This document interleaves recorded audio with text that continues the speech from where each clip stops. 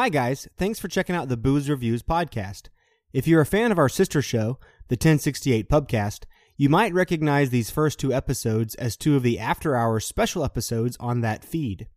Several years back, Earnshaw had this great idea to combine drinking and watching old movies. And after reviewing the first two movies in the Lord of the Rings trilogy, Earnshaw and I decided to take this show on the road. To preserve this show's full history, we're replaying those first two 1068 Pubcast episodes as episode 1 and 2 here. If you want to skip through to new content, our first new show will be episode 3. Enjoy! Oh, okay. Well, I got my beer. How about you? I got a beer. How are you doing, man? Dude, I'm good. I can't complain. I tell you what, man. I've been having some back pain. I'm getting old. We were talking about that the other day, actually. Like, do you ever have aches and pains? And I'm like, not a lot, but, you know, I hit my knee playing soccer like 2 months ago, and it still fucking hurts. And I'm like, come on, man. Right. Have you heard of, what's it called? Tehabitsweisen? No. It's kind of like, it's a muscle cream. It's kind of like Bengay, but they got some pills too. I tell you, man, I don't usually bite into this stuff, but I'm a believer. Because they got one that's called like Recov, or something like that when you're working out. And they got this pill that's like a guard that's supposed to help prevent it from coming. So yeah, it's legit, man. I tell you what, I cannot recommend highly enough taking Tehabitsweisen guard. Why do I feel like you're making up that name? You know, about taking Tehabitsweisen guard. Okay, I got it.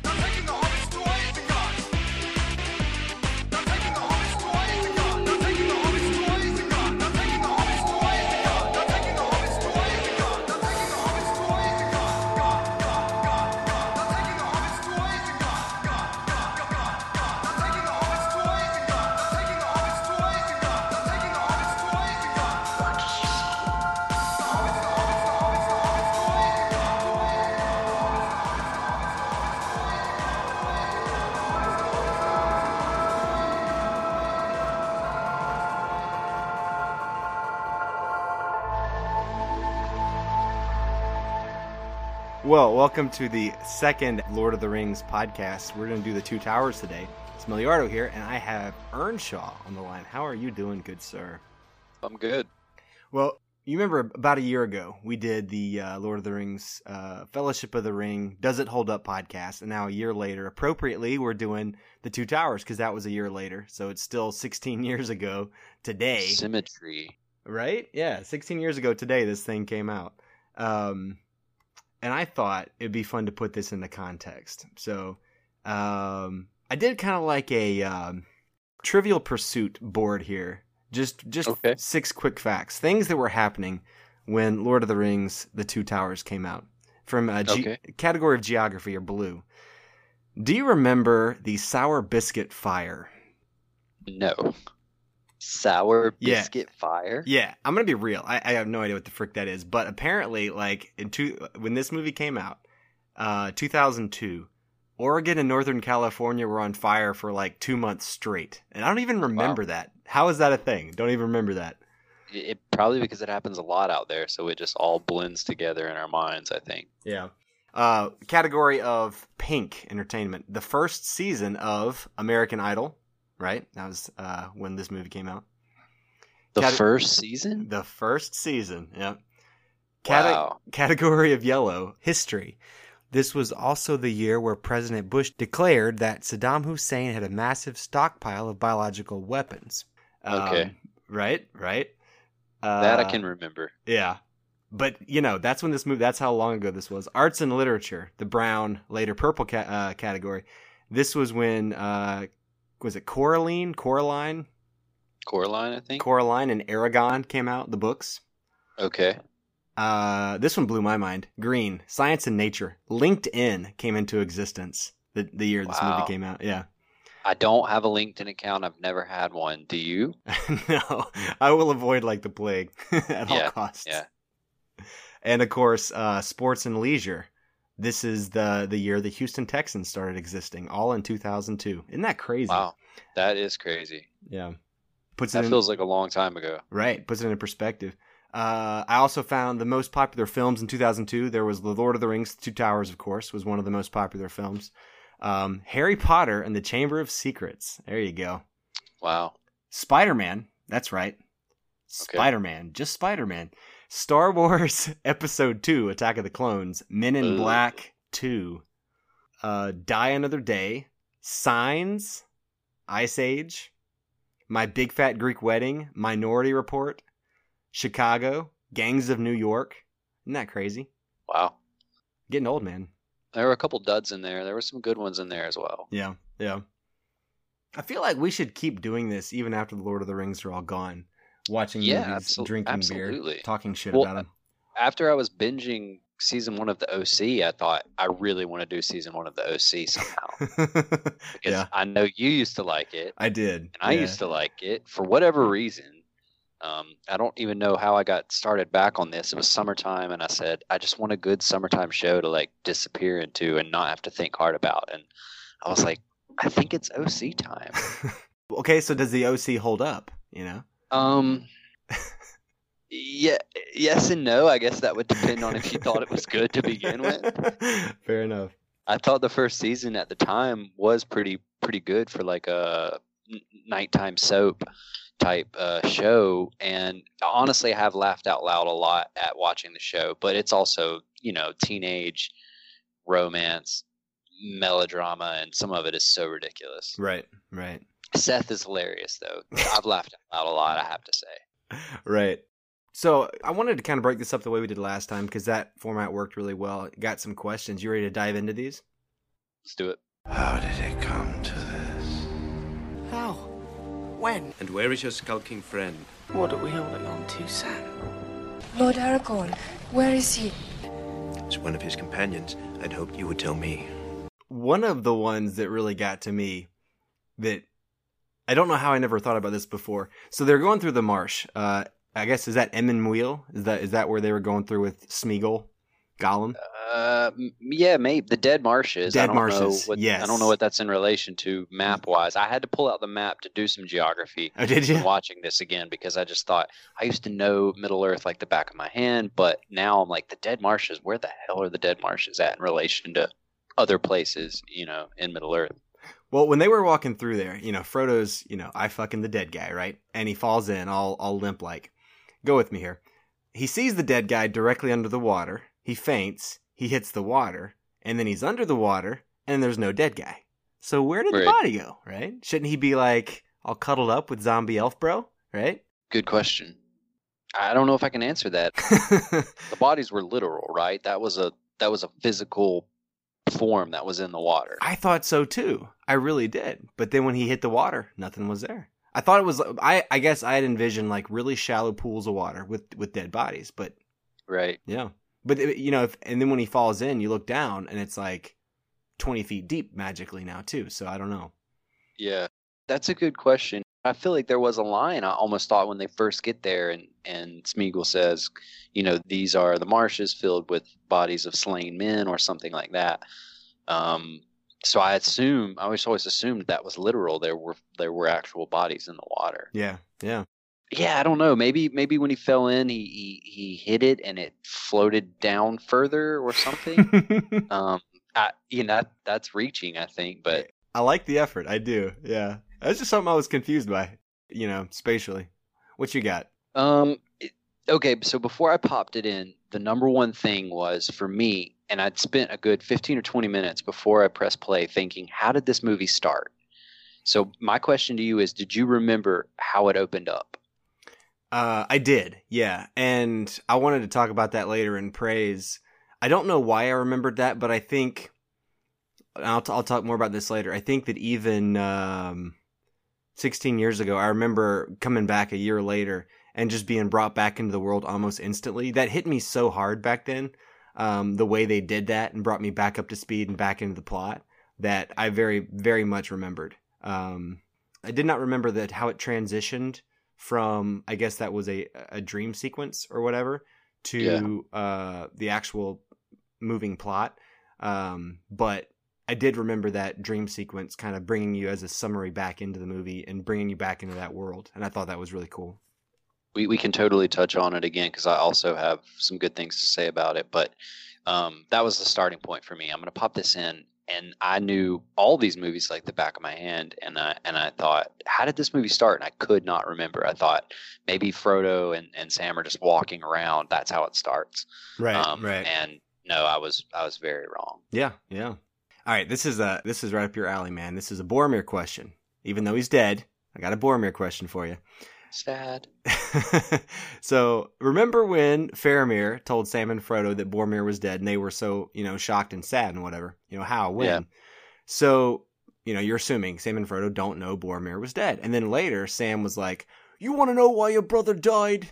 And all pissed off Sam mode.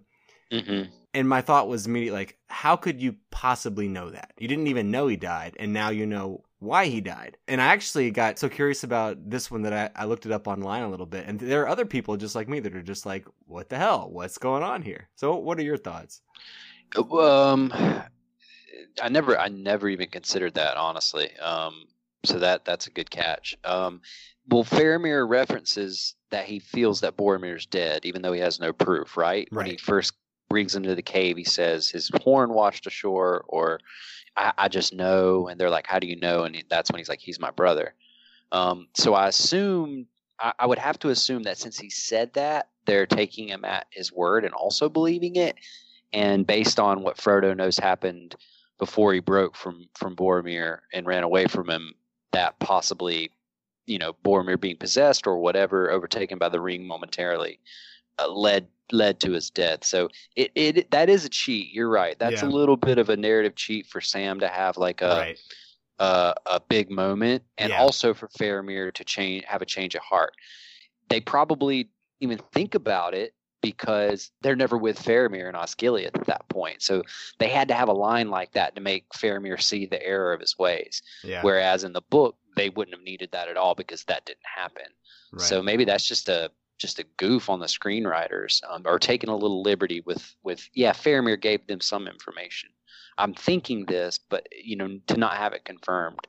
That's a little bit of a cheat. That's a good catch. Yeah, I get all noticey when I'm drunk. But I tell you what, man, like as much as they fucked up Faramir's character, I feel like it became a spinning plate scenario where they got to like move the plot along.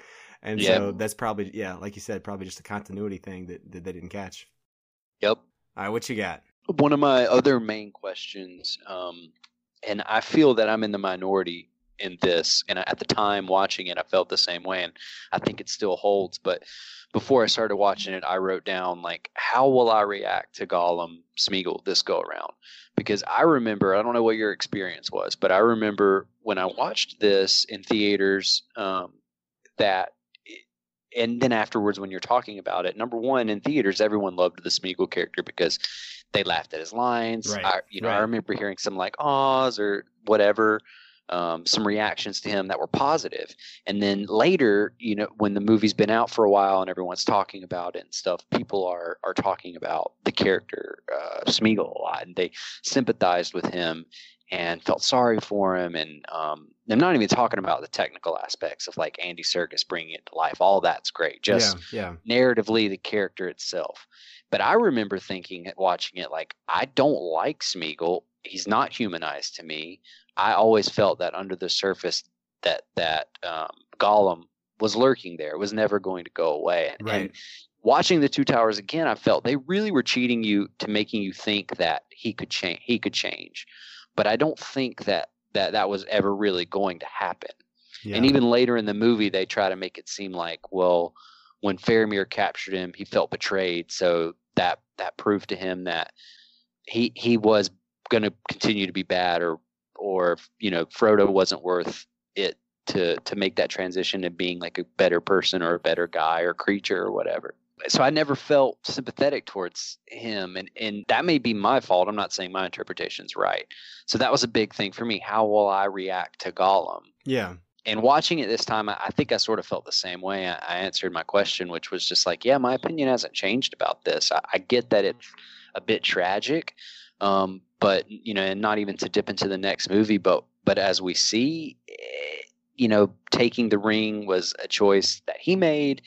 And I know that it has power, but I don't think he's faultless in the creature that he became. So I have a hard time sympathizing with Gollum as a character. Yeah. And I just remember back in the day, everyone being like, "He's so cute." What were your feelings at the time? What were your feelings this time? A lot of the Gollum stuff from the Two Towers, I was kind of eye rolling on it, honestly. Like, I didn't think, because if you think about, right when it was coming out in the theaters, there were a lot of people that would be laughing at his antics. And for me, it was always just kind of like, it seemed like cheap, Medea goes to the movies type shit. It's like stuff that I didn't care to be in my epic movie, basically. Yeah. Yeah. And so at the time, that's how I felt about it. He annoyed me because he was this sort of weird, grabbing the lowest hanging fruit for comedy purposes type thing.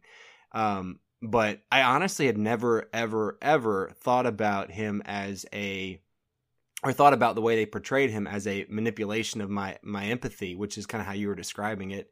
And when it's interesting, I'm thinking about him from the very beginning when he murdered, was this in Two Towers or was this later when he killed his friend?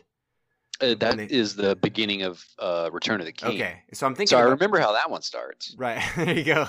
And I don't. So chronologically, in that world, the very beginning of what you see of him would be in the third movie. That was his earliest scene chronologically, and that face he makes as he kills his friend is the same face that he makes when he's violent as Gollum years later. And it's the same sort of violence you see. And I believe it's the exact same face you see as he's like trying to wrestle Frodo in Mount Doom, spoilers, at the end of the third movie. And 16 years later. And kind of that biting that lip. Yes, yeah. I know so exactly what you're talking. So in that way, you're right. Gollum was always there. Gollum was there the second the ring appeared. Gollum was part of Smeagol from the very beginning. He wasn't this like innocent Frodo, Sam, Merry Pippin character. Right. He wasn't one of the good guys ever. And I never had thought about being manipulated like that. That's pretty interesting. Did I answer your question? I think that's a great answer because I think, and we're agreeing a little bit like that. That's why part of the reason I can't sympathize, because I think, like you said, and I said that Gollum was always there under the surface. I don't know, necessarily. I know the ring is going to bring out the worst parts of you, but you're right. It was lurking. Yeah. So yeah. All right. You want to hear one of my questions here?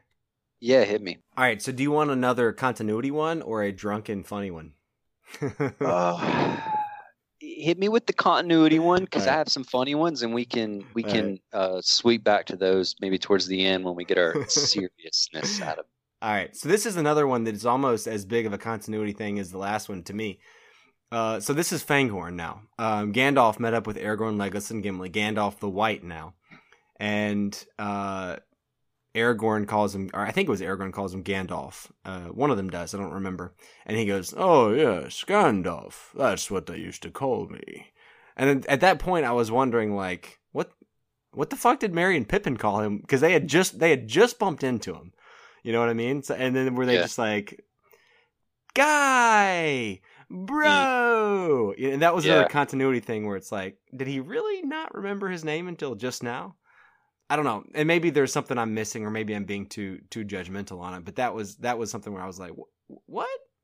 Yeah, that's a good catch too. I think that probably is a continuity error, and to some degree, because if he's foggy still from coming back, to Middle Earth in the capacity that he did after his fight with the Balrog, then in his memories, like whatever, it's still in a haze. It would have been jarred by running into them because he would have had extended dealings with them probably. Right. Even if it was just like an hour of the day, I don't know how much time passed when he meets them, tells Treebeard to take care of them, they leave, whatever, and he keeps walking through the forest. But you have to think that wasn't like a 5-minute exchange. They would have talked some. Yeah. Yeah. Right. Because that's the implication there is that Merry and Pippin saw him. Yep. Yeah, that's a good catch. I think that again, that's probably just the thing they did to kind of just have like a cheat moment. Like, we're going to let the audience know that he's not the same person that he was before. Right. He's different now. He's Gandalf the White. So they kind of had that line to instill that in us. Yeah, I was thinking this is character building. I get it. I get why they did it, but to me it was just kind of sloppy. I was like, not a fan. Not a fan of that particular line. That could have been done in a better way, I think. Yeah, they had to draw that out to make it look exciting, I guess. I think, even to the point where they mixed in like Saruman's voice with Ian McKellen's, Christopher Lee's and Ian McKellen's. The audio mix like did them together, and I'm like, well, they're just being. I mean, that's just. Yeah. That's a dick move. We know it's not Sauron. I mean, yeah. But they're trying to tease it out for suspense purposes. Right. And that's fine, I guess. That scene doesn't necessarily do anything for me. Right. Yeah. And that kind of leads into my next serious question. Why don't I like Gandalf more? You mean as Gandalf the White? I did like him a little bit better as Gray.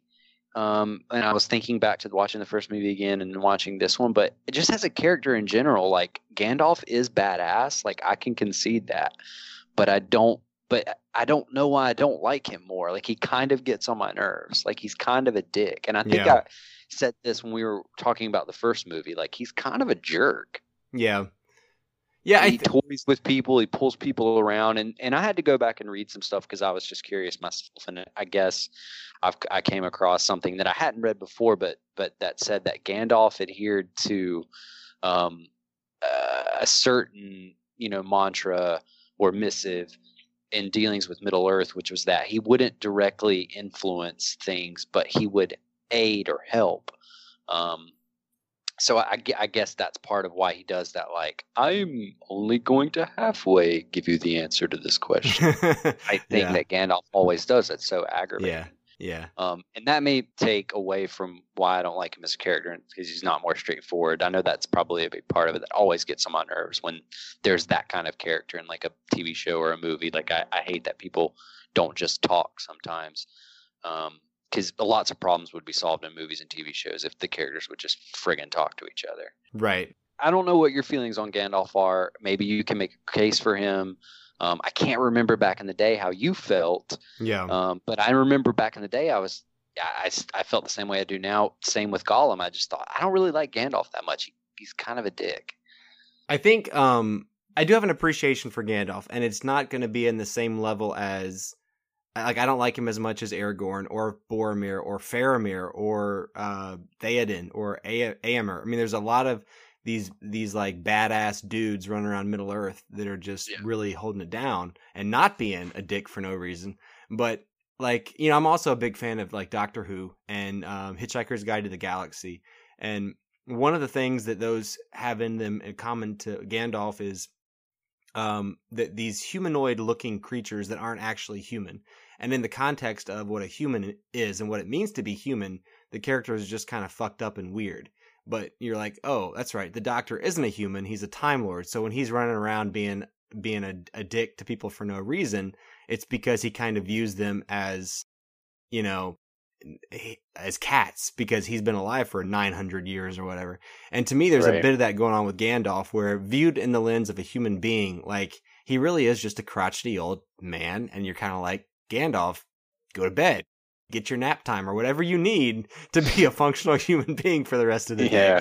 But, if I think of him as not the human, but as this wizard, which was probably, a different race, different species, technically. And he probably does, because of his lifespan, he probably does view these other creatures more like cats and ferrets or whatever. And that's why it's okay for him to walking around beating the shit out of Merry and Pippin for no good reason, because he really just does. He looks human, but he's not. And I guess that's where if I hold him up to the human standard, there are just so many better, noble humans in the story that make him just look like a dick for no reason. That's a good point. And that's probably something I should keep in mind when we get to the third movie. So I'm not having this feeling again, because I know I had it when I watched the first one and I had it again this time. So I need to hold on to that, because in terms of the story, he has so many cool scenes. He does so many awesome things. And I'm like, man, he lays it down and he fights on the side of good. So obviously that's another plus, a huge plus. Some of my favorite parts of Two Towers, Gandalf was in. So he's cool. He does cool things, but he also just aggravates the hell out of me sometimes. And I'm like, Yeah. I want to like you more than I really do. Like, I'm Yeah. glad you're on my side, but we're not getting a beer after this. Right, yeah. And I think that's kind of what you're supposed to come away with. I think that's what the Wizards... I mean, think about Saruman, you know? Like, I think the Wizards are supposed to just be these kind of, like, super smart but super aware of it dickheads that, you know, aren't the beer guy. You know, they're not the guy you get the beer with. That's the upstanding men and hobbits and elves and whatever. You know, it's... Yeah. So, I like that analysis. Not the guy I'll get a beer with. Fuck you, Gandalf. Sorry, Gandalf. You go to the Flagging Inn or wherever by yourself. Bumper sticker, trademark, 1068 Pubcast. All right, I got another one for you here. Okay. Huge Theoden fan. Love me some Theoden. Theoden's decision to go to Helm's Deep. Like, so this was back at Edoras, and all the people are giving him crap about this decision.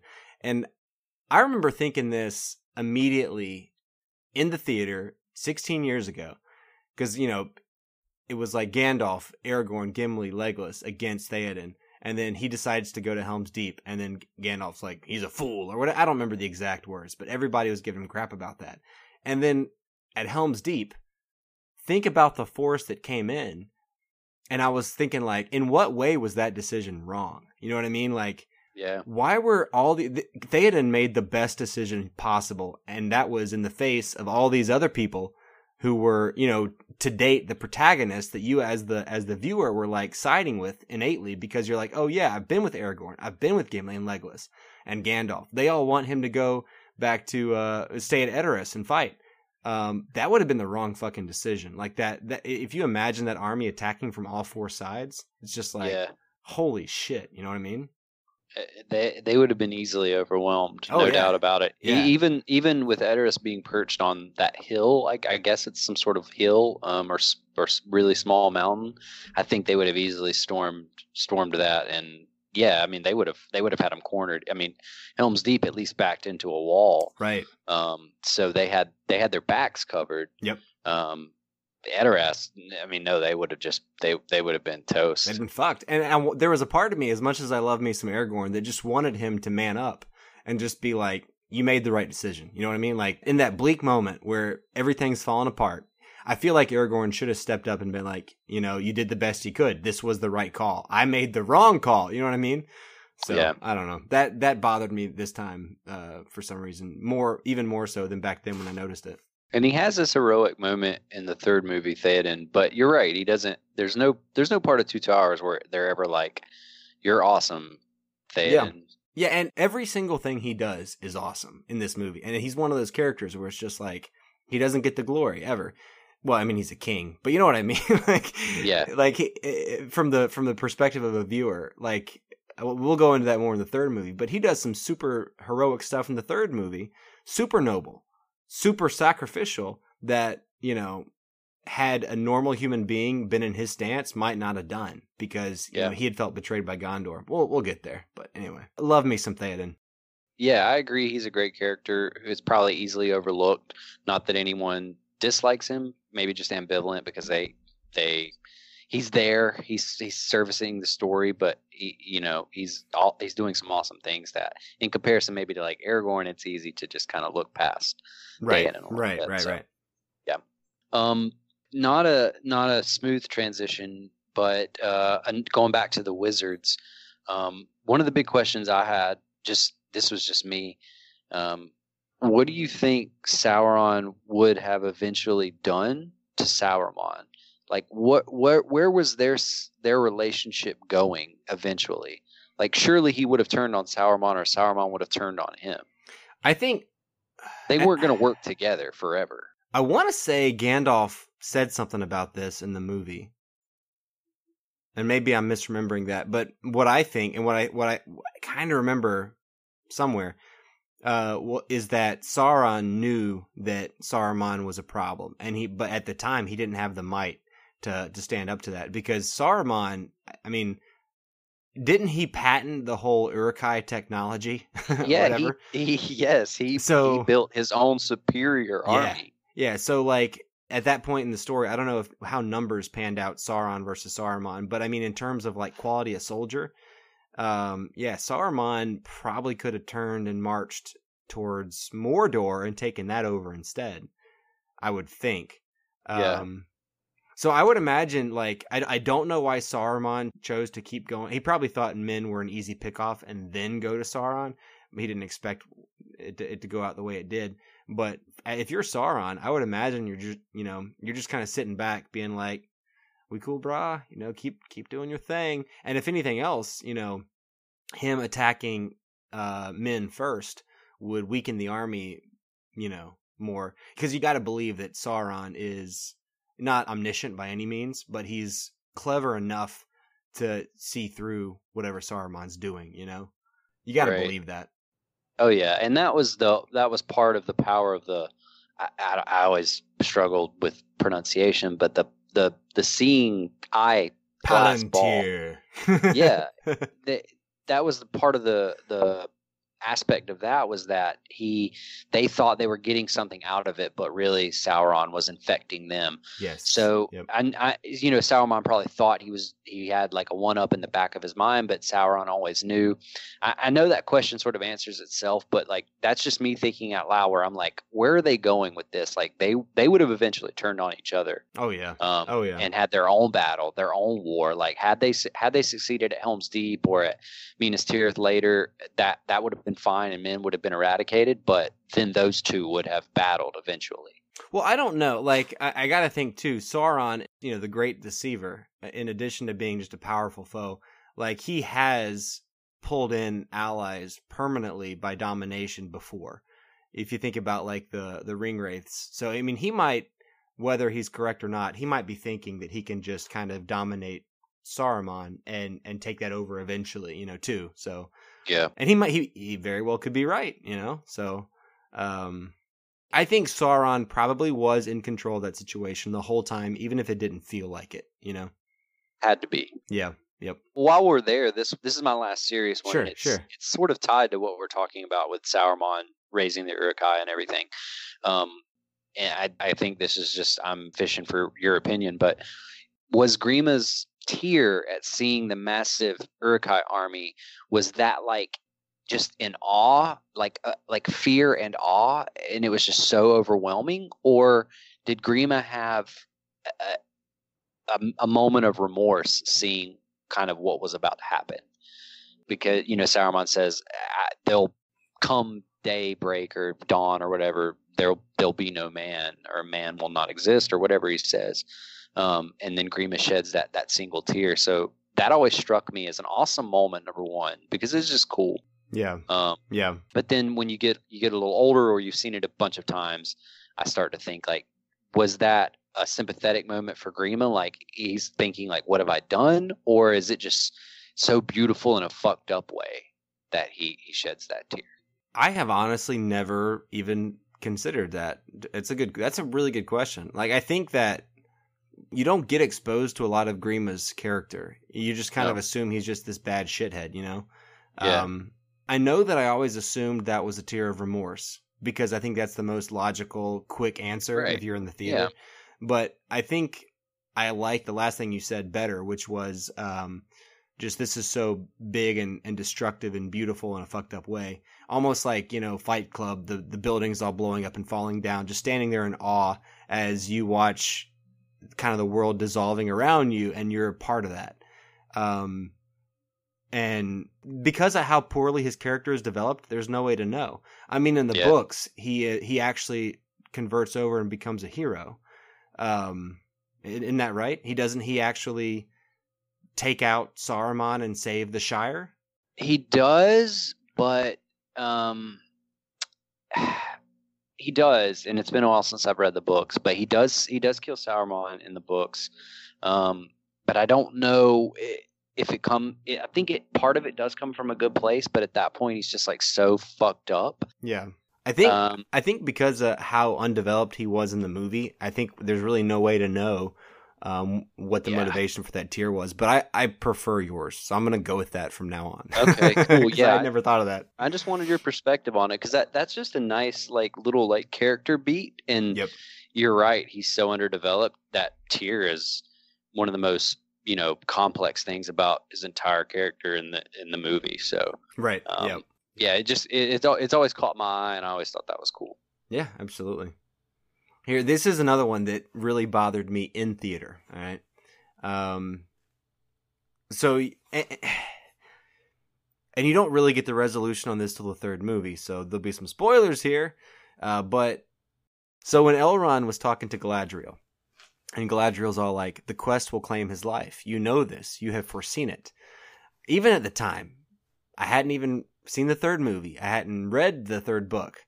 I was like, "No, it's not." I'm like, he's the fucking hero. He's going to get through. And then because of that stupid line, when I was watching the third movie and they were fighting in Mount Doom, I was like, bro's going to fall in. He's going to die.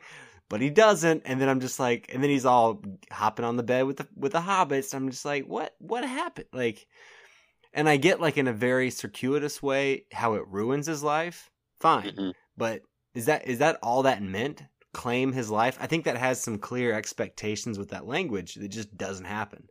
Man, twofold. I'd have two separate answers to that question. The first would be one you've already said, which is just metaphorically, symbolically, yes, it changes him in such a way that he'll never have his own life back. He'll always be marked or marred or scarred in some way. So it's affected him on a really, really deep level, so much so that he leaves Middle Earth eventually. Right. Spoiler alert there as well, I guess.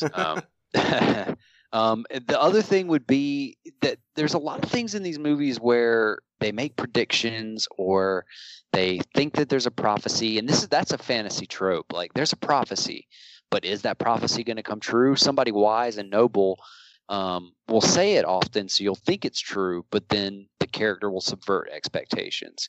Right. So that it could be that it may just be a case of she really, I've seen it, it's going to happen. Yet they were so resilient. They never and that's part of the Hobbit story throughout the movies is they're so fucking resilient. They again and again surprise everyone. So people probably thought, yeah, he's not going to make it. Even if he throws the ring in Mount Doom, he's done for. But the hobbits keep proving everyone wrong. Yeah.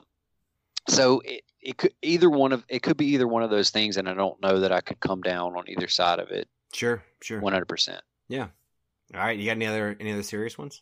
Nothing serious. All my other questions now are assholey questions. Can I ask one more serious question before we get to the silly ones? Please. All right.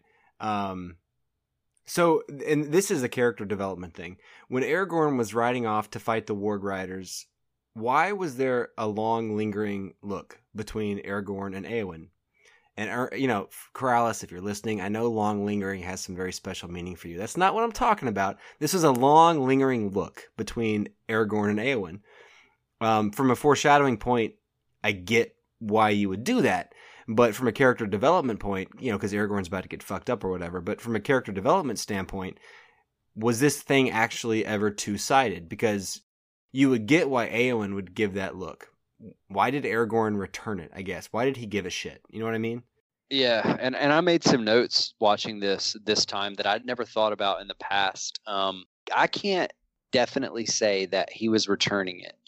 And it's not just that scene. There are several parts where it's almost like they want you to think that there's a possibility there. Even though we're smart viewers, we know there's no way Aragorn and Arwen are going to reunite eventually. Right. But the movie wants to play up that drama. I don't know if they just thought, love triangle is such a common trope. So I don't know if they just thought, let's have a little bit of this in there. But they use it a lot. I feel like there are a couple, it's not just that one. There are several where they're talking to each other and they kind of have that rapport. It obviously it doesn't go anywhere. But the movie does like to play it up, and I think that that's just they want to build the tension in that scene. In that scene you're talking about, they want to build the tension. So he gets his heroic sort of slow mo, I'm off to war shot. looking back. That's a beautiful shot. I always I'm love that scene. leaving on a Right. jet plane. Right. That's a great scene. But it's I mean they're purposely tugging on your like emotional strings right there. Like they Sure. want you to see that heroic shot. So I made notes of that as well. That's a good catch because I thought this time watching it like they're trying to play it up somewhat, even though we know it's not going to come anything's going to come of it. We know absolutely nothing is going to happen between these two. They want you to think it's like they want you to think almost that it just might. Right. Yeah. No, that makes sense. Yeah, I get that. Outside of that one scene, because if you're just looking at that one, yeah, he looks back at her and she looks at him Right. like, Well, you can't interpret that any other way. I felt like that was the only scene where it felt fully two-sided. Like, I can become an Aragorn apologist and just be like, you know what? All this other stuff was just us not understanding what he was saying and doing. He was being friendly but not romantic, whatever. But that look that he gave in that scene, to me, was the one defining moment where he's like, he is in it as much as she is. That's at least the way they portray it. And that was weird to me, you know. I think you're right. They were having their cake and eating it too in that one scene. I think there was one or two other ones that struck me when he comes back, and she kind of runs up to him. Obviously, she's really happy to see him alive. Right. And he stands there and lets himself be fawned over, like the returning hero that he is. Fair enough, you earned it. You fall off a cliff. But the movie, you know, there's that background story going on where he thinks Arwen's leaving. Yeah. So the movie wants you to think like he's upset Arwen's leaving. Is this a possible love interest for him in the future now? Right. Because we know he's going to be king one day. Right. And if you've never read the books, you've never seen the movies, you're like, oh well, this great love sailing away. He's going to be forever alone, sad. Yep. But he's got this backup option. So. Because they have that running thread in the background of the movie and it's only a couple scenes they cut to it, you're thinking like, okay, Arwen might be gone. Obviously, we find out that she's not. Do we find that out in the course of the movie that she turned back, right? I didn't make notes of that, and that's all running together, so I can't answer that. I don't remember. I'm forgetting myself. But we know that happens, but for a while they're building it up as like, well, she's going away. Aragorn, you know, sends her away as he leaves Rivendell. I don't know if that's in the theatrical or the extended. Yeah. I watched the extended. So I got that extended. Scene. Yep. Yeah, I got that scene where he says like, you should go. And she's like, why are you saying this? And he's like, it's for the best, blah, blah, blah. It's not you, it's me. Right. I don't want your ring back. Keep it. Yeah. Right. Right. They try to play it up that they're not going to work out. So that's probably just playing into that a little bit. They want you to keep thinking like, well, his real love is gone. And so maybe here's this other option for him. But more than that, I think they just wanted to have an excuse to have like a heroic shot. Like they wanted him to have that like windswept hair, horse turning, slow-mo, looking back like shot. Yeah, no, I hear you. I Consequences get that. Be damned. They didn't care what you read into it. They just wanted that cool-ass shot, and they needed him to look back at somebody. I feel the poignancy in that shot. Like, he looks back like, I'm riding off to war. This may be the last time I ever see you or these people. Yeah. So they earned it because it's beautiful, but narratively it is a cheat. You're right. It's a little silly. Yeah. All right. You have some silly questions. Okay. Yeah. These are just things that I'm watching and I'm like, why? But my main one is how many orgasm faces did Elijah Wood have to make over the course of the trilogy? And there has to be a YouTube video out there where someone has compiled all the orgasm faces that Elijah Wood had to make. I'm Googling that tonight. Yeah. Yeah, you would think. There's got to be like 10 hours of Elijah Wood orgasm faces out there. And I should have just counted it for this movie, considering I was sitting down watching it, and I didn't. And I'm like, why didn't I? Yeah. But there are just so many, like, eye roll back in the head, lip curl. I don't need to see your O face anymore, Elijah Wood, even though I think you're great. scene throughout the trilogy. I'm just like, this poor guy, how many sex faces did he have to make? Right. This was not in my contract. Yeah. That's a very astute observation. I had not noticed that specifically. I mean, but yeah, he gets his being manipulated by the universe face on a lot in this movie.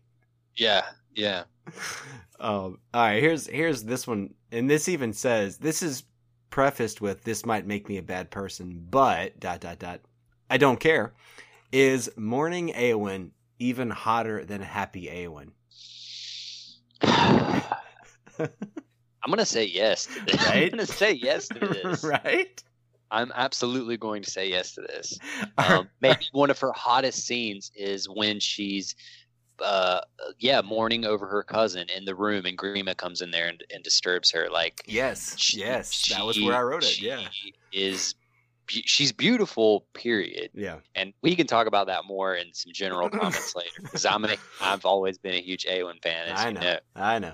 But yeah, I think you're right. That scene when she comes out to like the castle's front doors and is standing there in like the wind, and she looks sad, but that's a majestic shot. And definitely when she's being silly or playing it up, I like her less. Right. So I guess I'm a bad person too. Well, I was like, what does this say about me as a person? Because it's a definite thing for me. Like, she is beautiful and hot in this scene where she's sad and tearful.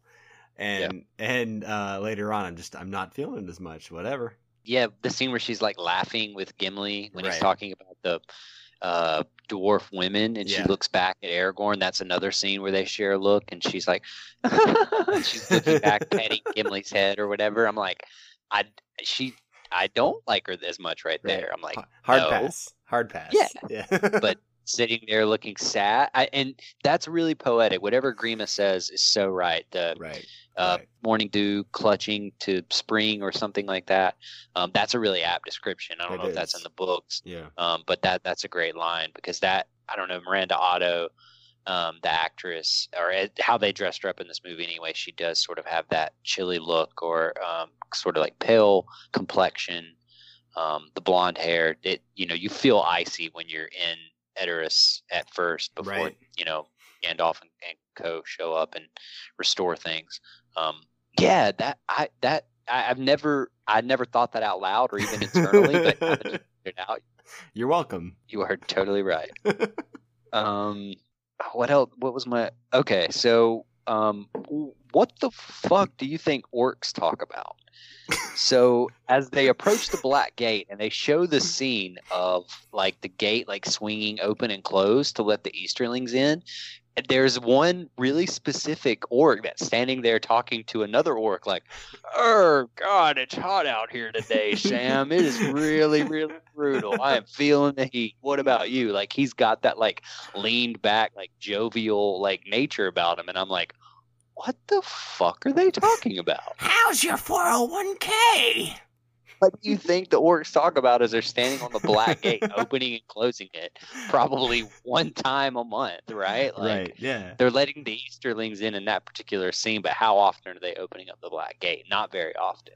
Have you ever watched, this is going to make me sound like a bad person. Don't care. Have you ever watched shows about, like, super morbidly obese people, and you hear what they talk about? I don't think so. I don't know why, but I feel like it would be kind of the same thing. It would just be like constant, it's hot, where's my lunch? And then like I'm hungry, and then I'm tired. Because if you think about the words you heard from the Uruk-hai were actually pretty stoic. They didn't say a lot, but they did some complaints when they were running from the band in the beginning. But you think about what they were all talking about. It was basically that stuff. It was like, I'm tired. Food. I'm hungry. Making a stinking bread for 3 stinking days. So I would imagine it's basically food, drink, tired, and hot. That'd be my bet. Being in Mordor, yeah. Okay, I think you're probably right, but that scene just struck me because he's like literally just like chilling with his like friend on the Black Gate, like, "What's up, bub?" Yeah. I'm like, what the fuck are they talking about? That's funny. I think you're right. Hungry, tired, whatever. Just general. Anytime they said something in the movies, it was always like nasty or a complaint. So right, yeah, one of those base instinct type motivations, I'm sure.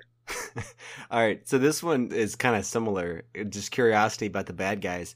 I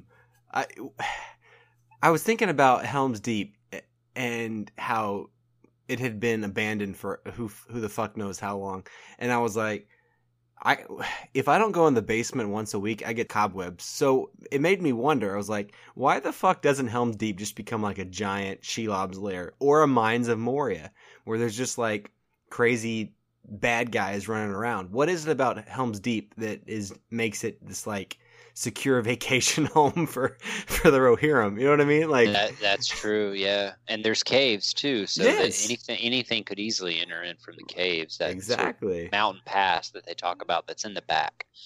Because there's like, I don't know. That world seems like a world where there's just bad shit crawling around everywhere. You know what I mean? So that was one of the ones I was wondering, why wasn't Helm's Deep this giant mess of baddies when they got back? The only thing I could think would be that maybe it's never completely deserted, or periodically people check in on it. Like I'm thinking about like Game of Thrones, like the Wall. They have their main Castle Black at the Wall. Do you watch Game of Thrones? I or don't. Read Game of Thrones? I don't. I feel like I would probably like it based on what I've heard. Yeah, I think you would, absolutely. Basically, there's a giant wall that protects the kingdom, blah, blah, blah, whatever. But there are some outposts that are a little less frequented or inhabited, but they have like token like crew that hangs out there and guards it, but no action ever happens there. So maybe they just have something like that where periodically they have like some Rohirrim that go out there, check it out, set up camp there for like a week, and then go to their next spot that they're patrolling or whatever. That they might address that in the books or something. I don't know. Right. But yeah. That'd be my guess. Because you're right. You couldn't leave like Helm's Deep unattended for however long. Just expect you'd go back and everything would be okay. Right. Yeah. It's got to be guarded by somebody, if not like always, then at least like every now and then, like some Rohirrim are checking up on it. Right. Yeah. All right. That makes sense. Yeah. Yep. Yeah. This is my last question. Oh, I got one more too. Perfect. Overall, how the fuck does Sauron get anything done? Because the orcs are the most fucking inept like henchmen that have ever existed in any kind of like literary capacity, book, movie, whatever. Like they suck. And I'm just thinking like, how did he accomplish once he died and became the eye or just the essence? How did anything get done on his end? Because they suck. Right. They're idiots. Yeah. I got nothing. That's a great question. They're complete idiots. And it just struck me. I'm like, how does anything get done in Mordor or across Middle Earth? Because these guys are losers. Right. Like they're dispatched so easily by everybody they come in contact with, and each other. Yeah. And each other. Yeah. So it's just like his army is non-threatening. The sheer enormity of it, maybe when you see it in the Return of the King, that's a lot of people. Like the cave trolls are huge and can be devastating. And then he has evil men too, and they're maybe more a little intellectually sound, but the orcs are just fucking stupid. Now I want there to be a cooking show with Sauron where he has his little orcs trying to make a fucking, I don't know, ham sandwich even. Like, could they do it? I don't think they could. I'm not sure they could. Do they even know how to work a toaster? Can they spread mayonnaise on bread? I think they fail at that too. That's pretty funny. This isn't necessarily a question, but I put it in this section because I had no other place to put it. It was so the moment. I'm going to put you in the moment.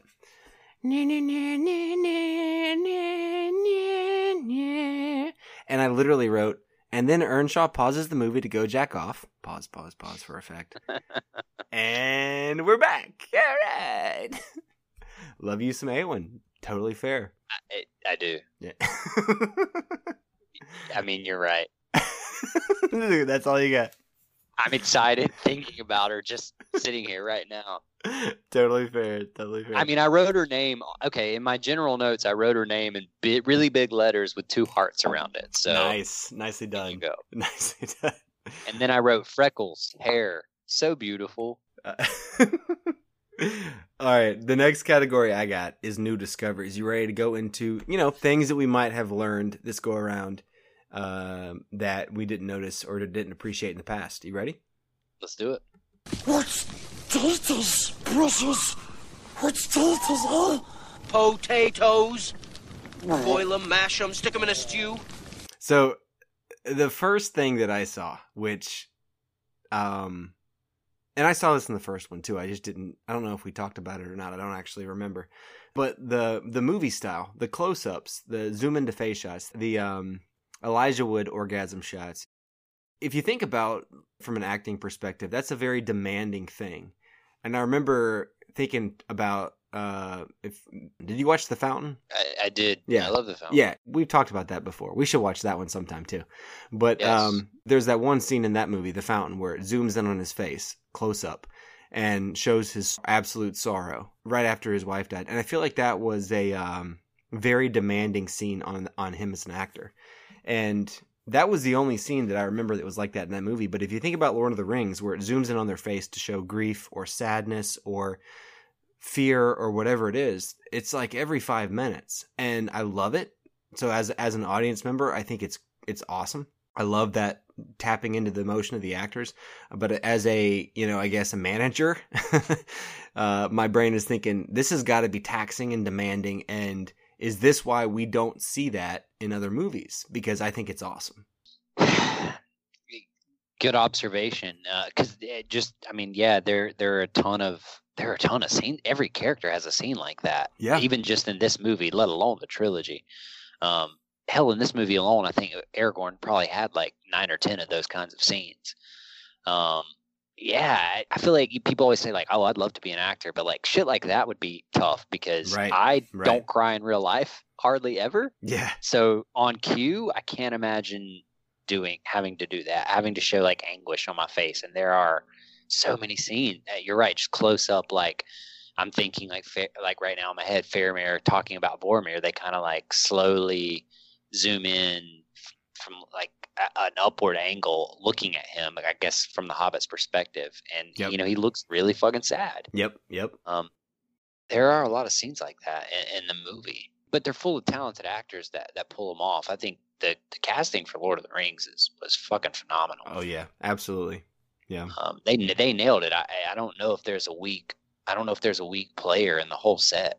No, I don't think so either. All right, what you got? So one thing, and I hope I can articulate this to do it justice, but one thing that really stood out to me was that maybe when I was younger and I'm just sort of wrapped up in the story, I'm not appreciating all of the nuances and the severity of the stakes and the situation that they're in.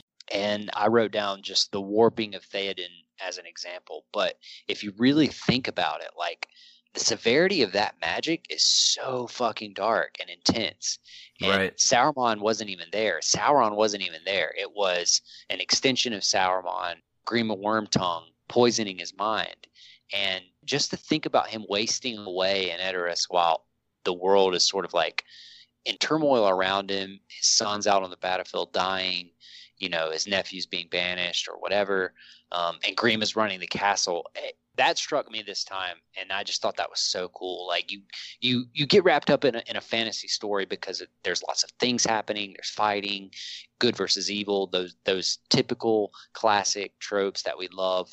But if you just sit down and think about some of the stuff that has to happen to get you to those good versus evil points, it's like, whoa, how long did Grima work on Theoden? Like, how long did he like poison his mind? Right. He's awful when they stumble upon him in Edoras when they come up there and they see him for the first time. I mean, he looks really bad. I don't know. I really appreciated that. I really just thought about like, man, the magic at work in the universe of Middle Earth can be really, really dark. I'd never thought about this until you brought this up just now, but it almost reminds me of the way in the real world things like addiction or things like, maybe some mental illness or some disease can affect you. And the Gandalf and the Aragorn, Gimli, Legolas, you'd call that an intervention, right? They come in and they snap him back to his old self because you're right. It was dark magic, but it had to have been this slow, gradual withering away. And Theoden wasn't this weak character. He wasn't this like, and you learn this as he develops. He wasn't this shitty person that deserved to be manipulated or was easily manipulated. He was this strong, proud, incredibly tough badass. And the fact that he of all people was the one to be brought down to this like withering, dying husk of a man. I mean, you're right. That's insanely powerful, and that's cool. That's moving. Just thinking about what's into making the Uruk-hai also is just like, I mean, it's dark. They're cutting down the trees. They're birthing them in some really fucked up way that I don't even understand. Yeah. But the magic at play in Middle-earth, like you could read a whole book just on the life of the wizards, and the trials and tribulations and the things that they go through and the kind of power that they possess, because it feels really, really strong and runs really, really deep. Right. Yeah, totally. And you're seeing that on a big scale because you can see what they can do. But, you know, maybe when you're younger, you're appreciating the battle scenes more. Like, he created this army and now they're fighting the good army. But when you sit down and really think about, like, well, how did he do it? How did he build this army? And it looks really, really fucked up. I don't know. It just made me feel a certain way, like, Jesus. Yeah. Yeah, sure. Like, the good guys are good, but the bad guys are bad. Yeah, they are pretty epically bad. I agree. They did a good job with them. This is kind of a silly one here. This was just my stream of consciousness, my drunken stream of consciousness as I was watching when the Uruk-hai are being tracked. I wrote, changes in my perception of these characters. Pippin is really manning up. Aragorn is the shit. Legolas is a suck-up. Gimli is fucking useless. And I was like, I remember always thinking that, you know, we had talked about this before, that the hobbits were just these like shitty little annoying characters that didn't do much. But then I was thinking about Pippin through that whole tracking scene and how, you know, even then he was one of the hobbits being a badass and he was manning up. And I was watching Aragorn track and was like, he's the shit. But Legolas just pissed me off. I was just like, it's like teacher's pet sort of thing to Aragorn. And Gimli was just like, I'm fucking tired, slow, and short and useless. Oh, I don't know. That was my big discovery. I can relate to that because one of the first, like in my general section, one of the first things I wrote down was, and this is their first scene I wrote, Aragorn already being a badass. Yes. You just know he's about to fuck someone up. Like, they're on the trail of the Uruk-hai. Like, he is going to make someone pay for this. Right. And then I have Shut Up Legolas written right below that. That's the very next thing I wrote. So I'm with you on that for sure. That's funny. And I didn't write this, but you're right. I didn't write anything about Pippin, but you're absolutely right. I mean, he kills it throughout that because it's really him that's like, wake up, Mary. Yep. Let's figure out what's going on. If I'm not mistaken, it's him that bites his pendant off and spits it on the ground. Yep. So good on him for right. sure. He definitely pulled his weight in that one after being pretty much the main fuck up of the first movie. Yes, and I think that's why it was such a big change for me, because he was the of all the hobbits, he was the most shitty. You know, like he was the one that did the most dumb, annoying, childlike, prohibitive to moving forward type behavior. So it was totally manning up for him. Yeah. Let's see.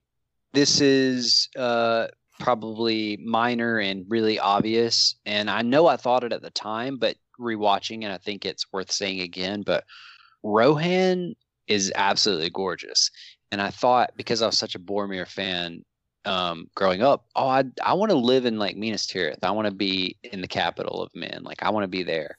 But watching Two Towers this time, I thought, I think I'd rather live somewhere in Rohan, because it's just like Eowyn. It's epic. Well, Eowyn's there. Yeah, right. You're right. I would be closer to her. Spatially, the closer I am, the better shot I have for sure. Right. That's right. That you want to be near someone when you like them. You're right. There you go. I'm not a stalker. I'm not a stalker. But I mean, it's beautiful. It's just a beautiful. All the shots of Edoras the surrounding area. I mean, it's golden. Yeah, it really they is. shoot it the right way. It's windswept. It pops on the screen. It's like a gorgeous piece of Middle Earth. Yeah, totally. No, I agree. This is a bit of a this is something that really pissed me off, man. Like, and maybe it's because when I watched it in 2002, I was a bachelor with no concerns or cares, but that scene where the mother puts her kids on the horse and is like, "You'll ride faster with just two." Man, that is some bullshit. Like, and now that I am a parent, it's that whole scene is just fucked up for so many reasons, and I think it affected me in a way that it never did before, because I'm all about sacrifice for your kids, like doing what you can to protect your kids, totally. But there's a difference between a Boromir type sacrifice and like, hey kids, I'm gonna send you out alone as little babies on a horse with a big fucking army attacking you. I mean, when I saw that, I was just like, what the fuck? The older kid was what? He had to have been like 8, 9, maybe. You're being generous, maybe. And then like you see them ride up, and I'm like, oh, who are they joining? Oh, other families with less shitty parents. That's who they're joining. Like people that are escaping together. That was so fucking annoying. That never made sense to me, because you're right. I think the girl is small enough that maybe all 3 of them could have fit on the horse and not really been that slow. Yeah. That seemed possible. And the mom meets up with them later anyway. So it's like, what was the point of that? Yeah. They wanted to tug on your heartstrings in that moment. I'm going to traumatize my kids for a couple weeks. It's cool. Yeah. I'm an awesome parent. Yeah. And then nothing comes of it. So it's just like, okay. You got us, Peter Jackson. We felt sad for a moment. Got him. My last new discovery, and I don't even know if this is a new discovery because I did feel this way at the time, but maybe not to the extent that I do now, having some years to pour over it and appreciate it more. But Faramir is a really, really, really good character.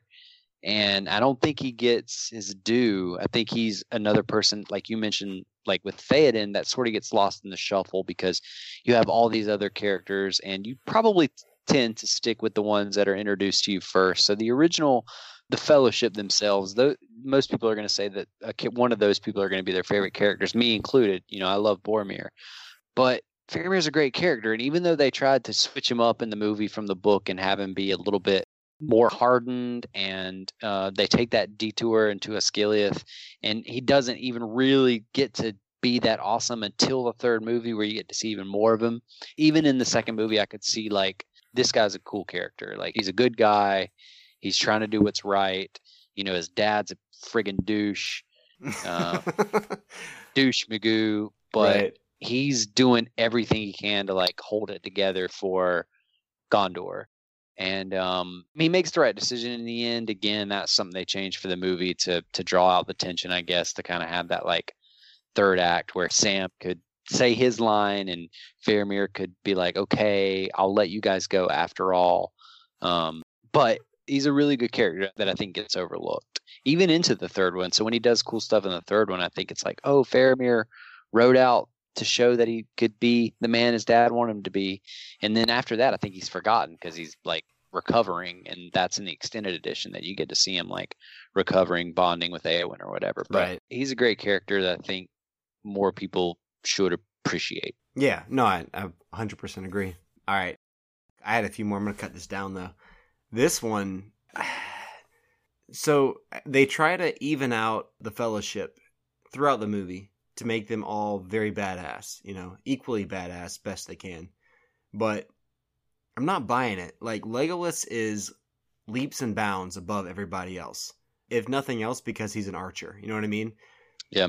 And I see, you know, when you see him actually in his scenes, he's killing like 10 people per second. Like, he is just fucking annihilating. And, you know, Gimli is just like this weird little midget wrestler out there that's like poking somebody with an axe and then they fly like 20 feet comically in a way that is kind of like, Yeah. But then, like, this is something I was realizing was that it only made sense in this sort of like rap music video way where you're only dancing for 2 seconds at a time so no one's actually dancing type thing. In a full battle, Legolas would have killed thousands of people. Oh, and yeah. Gimli would have killed like 12.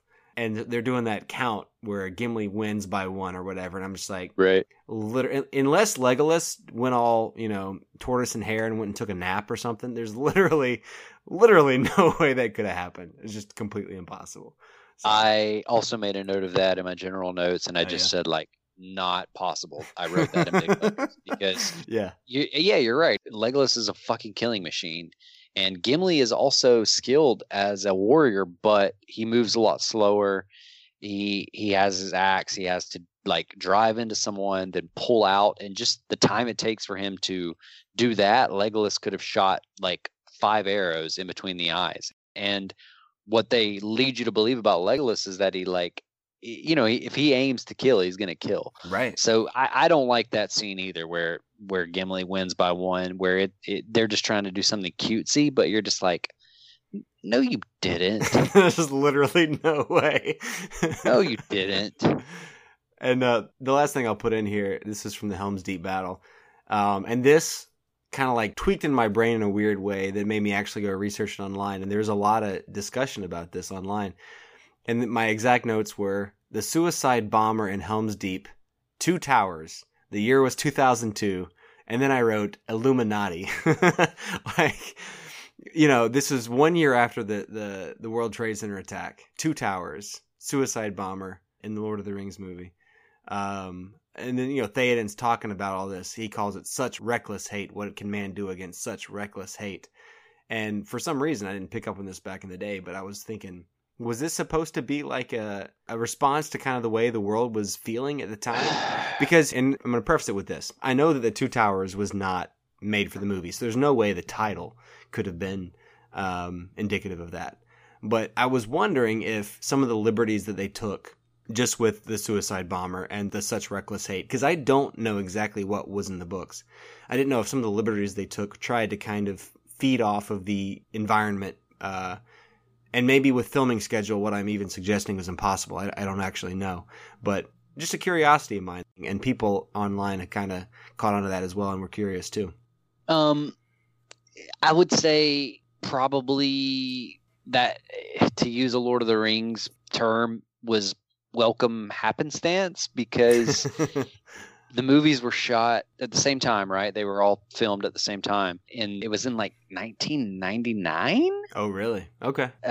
Into 2000, I think. So it would have been before the September 11th happened. Yeah. So unless they purposely went back and tweaked like that one scene, that was just a coincidence, happenstance. Well, there you go, Reddit. Send all your hate mail to Earnshaw at 1068pubcast@gmail.com. Bring it on. All right. So, you had to have seen this coming to an extent, right? We did an episode, and I had a little special quiz for you. So you had to assume there was going to be another quiz. Did you assume there would be another quiz? I expected it. Nice. Are you ready for your quiz? I hope I can pass. We are in store for the annual second Lord of the Rings or porn quiz. All right. Same concept as before, but one little difference. Last time I did all the voice work in porn voices to porn music. So I thought this time, to be fair, right, I should do all of the voice work in Lord of the Rings voices to Lord of the Rings music. This could be tougher. I think it is. I really do. I think it's a little tougher. And I think it would be really tough for people that haven't seen the movies.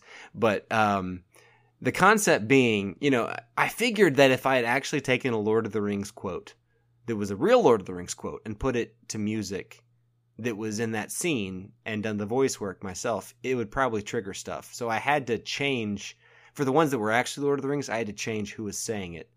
So that there's a weird little shuffle going on. You'll probably figure it out. But okay, you ready to give it a shot? I'm ready. All right, I got my Guinness. I'm pouring a Guinness for this because I'm so excited. I was wondering what you were drinking. I was going to ask.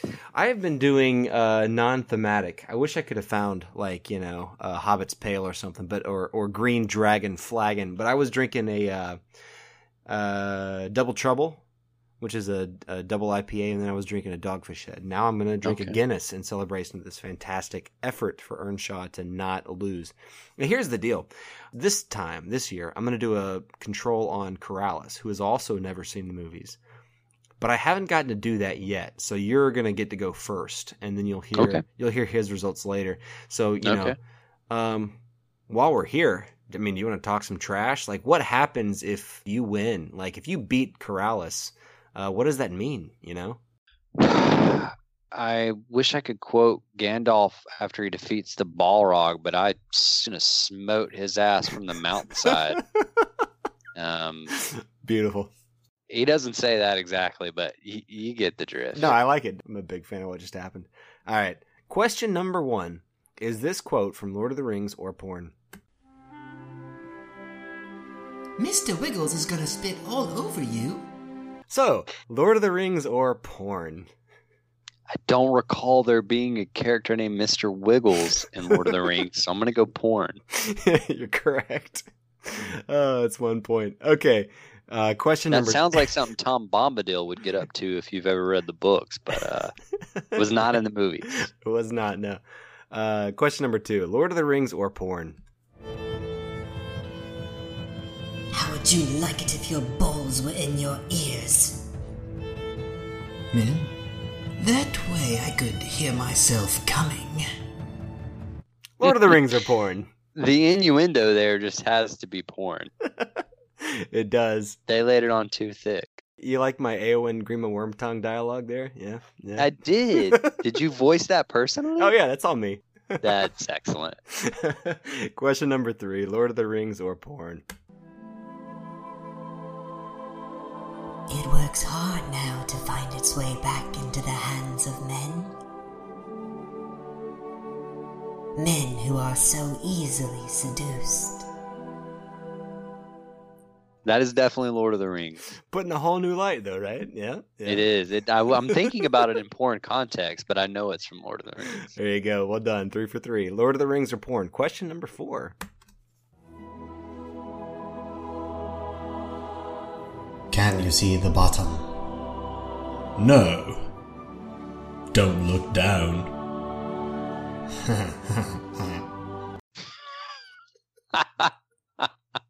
Oh my god, that is brilliant.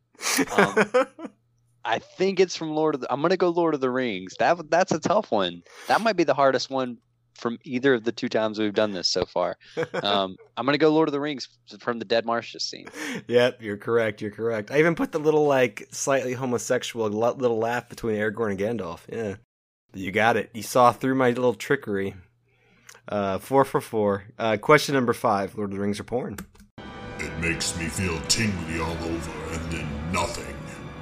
There should be bells ringing, dams bursting, bombs going off.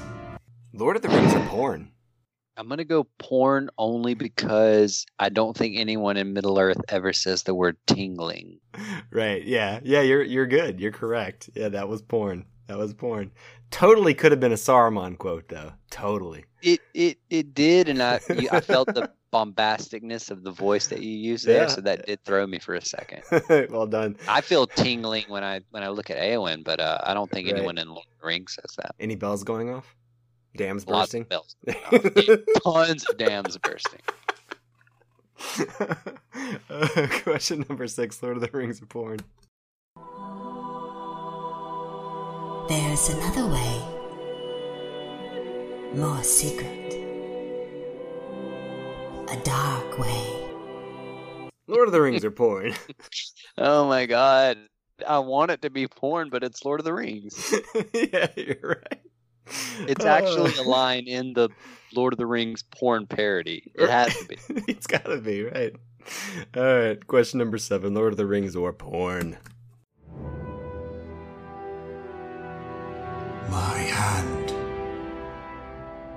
was wrapped around my royal penis. Well, that one's porn. Yeah. That was one of the favorite porn quotes I found. I was like, that's in the extended edition of Right. Lord of the Rings. Yeah, yeah. Well, I mean, to be fair, when Grima had it, he was just kind of sitting there with his hand around his dick. I mean, That's true. In I was effect. thinking of Theoden when I was listening to that. that was the but- point. Yes, yes. All right, question number 8. This is no dream, baby. This is happening. Gotta be porn. It's porn. I want all of these to be in Lord of the Rings, but that's porn, unfortunately. You're correct. All right, question number 9. Trust, Master. Come! Lord of the Rings or porn? I believe it's Lord of the Rings. That one's tough. It was tough, wasn't it? And you're correct. Do you know where it was from? Gollum coaxing Frodo to follow him. I'm assuming the master part. Yep, you're right. Yeah, it was when they were at the Forbidden Pools. Yeah, Frodo was trying to get Gollum out. Yep. All right, well done. 9 for 9. Question number 10. There's 20 of these, by the way. Hope you're ready. Jeez. Yeah, I got busy this time. Question number 10. Yes, baby, I'm uncut. It gotta be porn. It is porn. I was hoping that might get you like, did Gimli ever say that anywhere? No. None of the people in Lord of the Rings are circumcised, but but I'm pretty sure that's porn. You're correct. Question number 11. Think a moment, Alice. Larger things have come out than what is about to go in. Wow, that's tough too. That feels that's not ringing a bell in terms of the movie dialogue. So I'm gonna go porn by default. Yeah, you're right. Treebeard would have to talk about larger things going out than what was about to go in. Yeah, sounds like a Treebeard kind of problem. I also tune him out. That could also be a problem. Oh, I didn't recognize. So I might get you with the other one. Good. All right, good to know. All right, question number 12. Lord of the Rings or porn?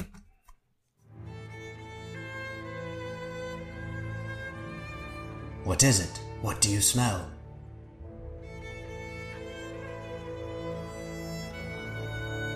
Man flesh. That one's definitely Lord of the Rings. It is Lord of the Rings. Yeah, well done. When they're escaping Aragorn and them are closing in on them. Well done. They smell man flesh. Nicely done, sir. All right, 13. Lord of the Rings or porn? I'm gonna pop that back wall. I think it's porn because I don't recognize it from anything else. But what did he say? I'm gonna pop that. I'm gonna pop that back wall. Yeah. Okay. Yeah, that's got to be porn. It's porn. Question 14. Lord of the Rings or porn? Are you ready for my torpedo? There are no torpedoes in Middle Earth that I'm aware of. Not even Legolas? Not even Legolas? Porn, right? Yeah, question 14 was porn. So question 15, Lord of the Rings or porn? Hold them. How long do you need? As long as you can give me. I think that's Lord of the Rings, but I'm failing to recall the scene that's from. Going Lord of the Rings? It is Lord of the Rings, and that's when they're being pretty much like overtaken at Helm's Deep. Well done, sir. Well done. Yep. All right, 15 for 15. It's a perfect record. All right, question 16. The word of Helm Hammerhand shall sound in the deep. One last time. Definitely Lord of the Rings. Yeah, that was a gimme. All right, question 17. Give it to us raw and wriggling. Oh my God, that's in the Lord of the Rings porn parody. It absolutely has to be, but that's Lord of the Rings. It is Lord of the Rings. Well that done. If they didn't use that in a porn parody, then the person that made the porn parody needs to be fired. Because Right. that scene wrote itself just now. Oh, well done. All right, 17 for 17. Here's number 18. Where is he? He fell. Lord of the Rings. When Eowyn wonders where Aragorn's at. You're right. Spot on. You got it. All right. 2 more to get your perfect record. Let's see if you can do it. Number 19, Lord of the Rings or porn? Yeah! Let me go in deep. Here it comes, baby. There it is. Doing damage, baby. It's doing damage. I want it to be Lord of the Rings because I want an Uruk-hai to have said this to an orc at some point. Here it comes, baby. But I don't remember anyone saying baby either in Lord of the Rings, so I got to go porn. Oh, you caught on the baby language. Well done. Yep, you're correct. And the final question for the perfect record: Lord of the Rings or porn? What's for dinner? I got a third burger for you. Eat this. Lord of the Rings or porn? I think it's porn. It feels like a combination of the two because I feel like Gollum says, "What's for dinner, precious?" But it goes in a very different direction in the Lord of the Rings movies. I'm going to go porn. You're correct. Well done, sir. You aced it. 20 for 20. Perfect score on the Lord of the Rings porn quiz. Well done. Thank you. Gosh, when you've seen the movie so many times, you know the dialogue like the back of your hand. Though. You do. Yeah. So what do you think overall? Because you got a perfect score on the real questions last time too. Was it harder this way or easier? I think it was harder this way. Yeah. I think with the background music this time in particular, those Rohan themes, that made it a little bit tougher for sure. Tried to trick you. I like it. That's cool. You had a couple trickier ones this time. Well done. All right. Well done, sir. You clearly know your porn. Yeah. That's what I said last time. You ready to move into praise for Lord of the Rings? Let's do it. I suppose the view would be quite nice from up there. Oh, yes. It's a quality establishment. I hear the staff are very good. All right. So, praise for this movie that really stood out, made you want to say something. For me, the first thing that really struck me about this movie, we had talked about it before, was the intro music and the cinematography. That was so awesome. Yeah. The music and the scenery pulled me right back into where I was at the end of one, seamlessly flawless. And I feel like sometimes when a movie tries really hard in the beginning to pull you in, it seems like cheesy or forced or fabricated, and you're like, I'm smart, I'm a smart viewer, I'm not falling for this. But not here. Immediately I was just back. And we had talked about how it had been 6 or 7 years since I had seen the first movie. It had been a lot longer for this one. And even still, immediately I was back into it. That intro scene to me was just so powerful and so effortless. 5 stars. Could not give enough praise for that intro scene. Yeah, in the praise category, that's my first thought. Even though I couldn't remember how the movie opened up, as soon as it did and it hit me, I was like, here we go. The opening shot is nondescript. It's snowy mountains. And I was just like, huh? I didn't even remember that. But I mean, it was 2 seconds. And then I'm like, oh, I know where this is going. And the entirety from there until Frodo snaps to, I think, yeah, I mean, you said it. It's a really, really, really good opening scene. It's an interesting way to bring us back to the world because that's probably what happened. But the way they cut it, it makes it look like Frodo sort of snaps to after dreaming or thinking about it. But detailing something that happened in the last movie, that we didn't get to see, but Gandalf falling through that chasm and fighting the Balrog, that's a badass scene. I mean, the fight is awesome. The special effects in that scene really hold up. It's awesome. Yeah, it's a very, very cool opening scene. Yeah, I'm glad you said that because that blew me away. If we're kind of sort of going chronologically, the next thing that I wanted to make a point to praise, and I sort of did this with Faramir, but you could say the same thing about this character. But Éomer was underutilized, and if I'm not mistaken, again, not having read the books in a while, he wasn't sent away in the same manner that he is in the movie to sort of build that tension so that you can have that last act heroics. Yeah. And that's fine in terms of storytelling because you get the big, they've returned triumphant scene, but you lose Karl Urban, who Urban or Urban, however you pronounce his name, but he's fucking awesome. If you've seen any movie he's ever been in, he's such a good part of the movie. And to know that he could have been in more of this one, but he's absent for, I don't know, what, 3/4 the of vast it? majority, yeah. Yeah, I mean, he's there at the beginning a little bit, he's there at the end, and that's it. And even in Return of the King, he doesn't have a lot to do, which is a shame because he's a great character. The actor's really good. And even the few scenes that Éomer is in The Two Towers, he's a badass. He is. He's yeah. awesome. Yeah. So big ups to Éomer. You deserved better than you got throughout the course of the series. Yeah, I had a note later that kind of ties into that, which was just that, at Helm's Deep, when the Rohirrim showed up, it gave me the chills. Like, even now, when they show up to save the day. And that wasn't just the special effects and the horses. I mean, it was Éomer. It was his presence. It was him popping up and giving that little badass one-liner comment and jumping in and saving the day.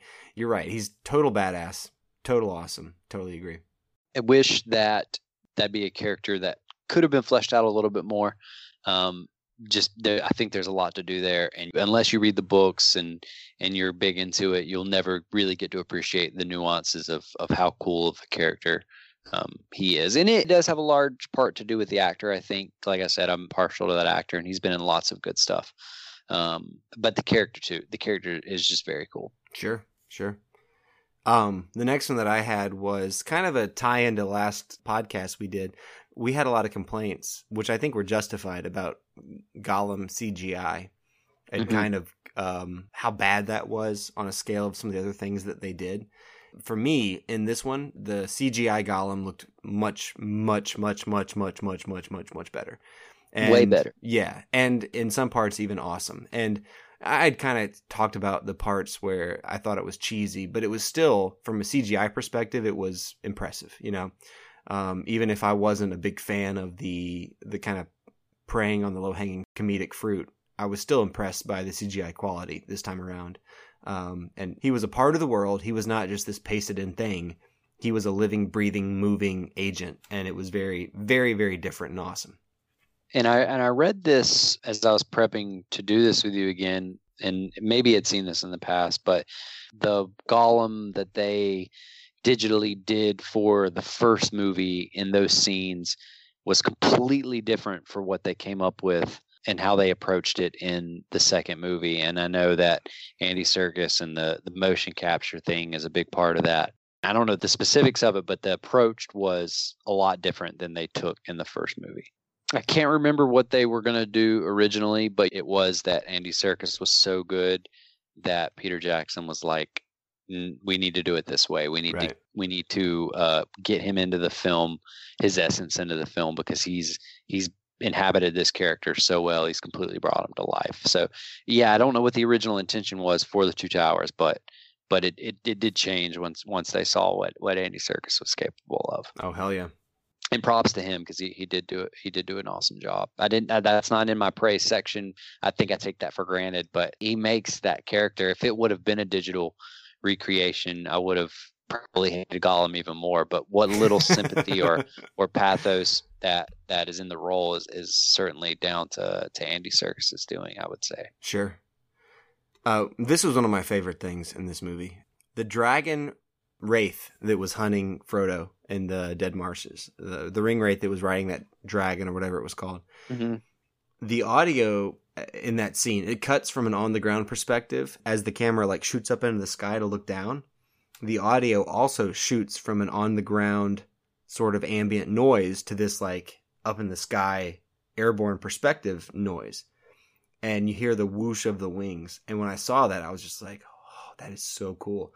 And I don't know if I appreciated this enough, 16 years ago. But I was just thinking the way they adjusted those background ambient noises, like the wind, the tree branches, all into this sort of like up in the air downward view of this giant beast in the sky. I was like, man, that was well done. That was very well done from someone who like really listens to the audio details. That was awesome. It was just really well played.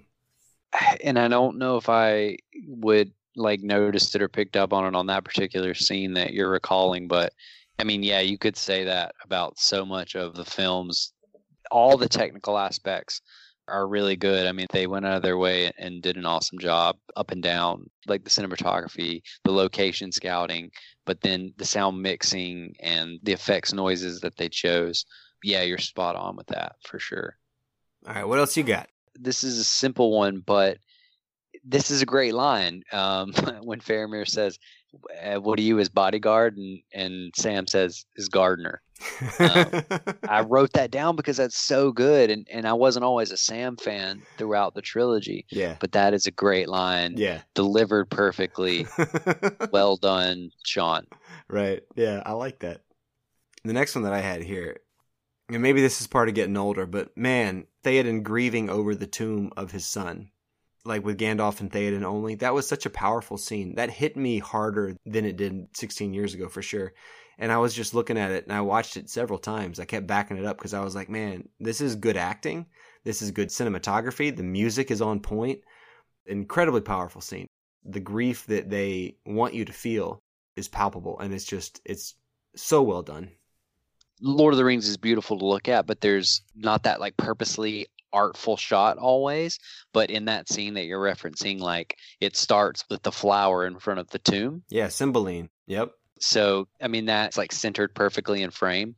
So they even start that scene on a technical level like beautifully. Yeah, it was on point. That is a good scene. You're right. I don't like the extended cut where then they have Eowyn singing.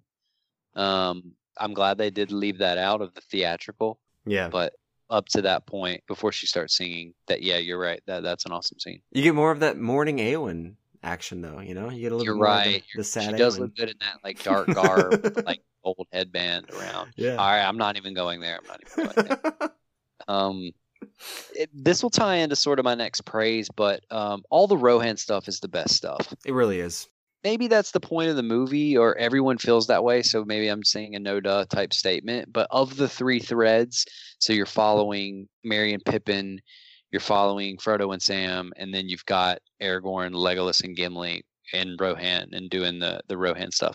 I think the Rohan stuff is the best stuff in the movie. There's good stuff in everybody's threads, but of the three, I was most interested in that back then, and then rewatching it this time. Those were also the plots that I cared about the most. Like what's happening in Rohan. There's so many interesting characters there. And I get the point of the other things. Like they slow the movie down a bit. You need that time to reflect. It can't just be all action and tension and preparing for a war and stuff. But the Rohan stuff is my favorite part of the Two Towers. Yeah, I totally agree. I mean, it just gelled. In the same way that in the first movie, the music from The Shire, it's implanted in your brain if you're a fan of the series. And The Shire was a powerful place with powerful music and beautiful scenery. Rohan is that of the second movie. There's no question. I mean, that violin music in the background, the scenery, you already talked about Edoras. I mean, it's an incredible setting, incredible place, well filmed, good CGI, good music. It's the complete package for this movie. One that I really wanted to get in here, man. At the end of this movie, Sam's speech, I just put so fucking good. I was like, so, period, fucking, period, good, period. And then I rewrote, so good. And then I rewrote, so freaking good. And then I put, by far, my favorite part of this movie. That dialogue he had. And this is when they're in Osgiliath still, and he's trying to... Yeah, that is good. You're right. It's one of my favorite parts of probably the whole series. It's just such a powerful speech, powerful music, powerful scene. So good. That's high praise because there's so many good scenes throughout the trilogy. Yep. That is a good part. So I mentioned something critical earlier for them, like detouring from what really happens in the book. And you can fall into those traps when you're trying to make something your own, when you're basing it from a book. But the good things come out of it too. And it all worked. It all worked in the scene that you're referencing for sure. Yeah. And Sam's the unsung hero. I think, like, yes, we probably said this last time, and we'll definitely say it again when we talk about the third one. But and I didn't like him as much when I was younger. I couldn't appreciate that kind of character. But everything Sam does, you're just like, fuck, Sam, you're awesome, man. Yeah, like, yeah. If Frodo would have just listened to you for half the movie, then these problems would not even have like occurred. Right. Yeah. And maybe this is bad. I hesitate to say it because I don't want to sound like bloodthirsty. But if Sam would have just like killed Gollum at the beginning, Right. Maybe they wouldn't have gotten to where they got. Maybe they did need him to get there. I'm not sure. But Jesus, I wanted him to do it. Selfishly anyway. And Sam's badass enough to do it. Right. I think he wanted to. Yeah. Frodo maybe held him back from doing that. Right. But you're right. That's an awesome speech, and Sam has a lot of awesome moments, and that's just one of them. Absolutely. Two Helm's Deep things I'll point out is the preparation for the battle is appropriately tense. They do a good job setting it up. Like, you feel the burden of what's going to happen to these people if they fail. You feel the burden of these young men that are ill prepared for a battle like this, what they might be going through. I think that the movie does a good job setting you up for what could be, I think whatever Sauron says, like, come morning, there'll be no man, or the fall of man, or whatever it is. But that seems like a possibility. The movie does a really good job of making you think this is a huge army. Right. What do they say? 10,000 versus 300 or whatever it is. Nagathagathair. Yeah. Right. It feels tense. It's appropriately tense. Like, it gets dark, the rain drops, they can see him in the distance. Like, even the marching gets louder as they approach, and like you were talking about the sound a minute ago. That's another aspect of that noise that's like silent, and then as the scene goes on, it gets louder and louder as they get closer to Helm's Deep. Yeah. Which, but I think in a lesser movie, you'd take something like that for granted. In a movie like this that was so carefully crafted, that something like that stands out. Right. And even the small stuff where Legolas comes back and apologizes after they've sort of fought because Legolas is doubting him, or where Aragorn has that moment with the kid who's swinging the sword and he says it's a good sword. Little stuff like that makes what's going to happen later all the more worthwhile.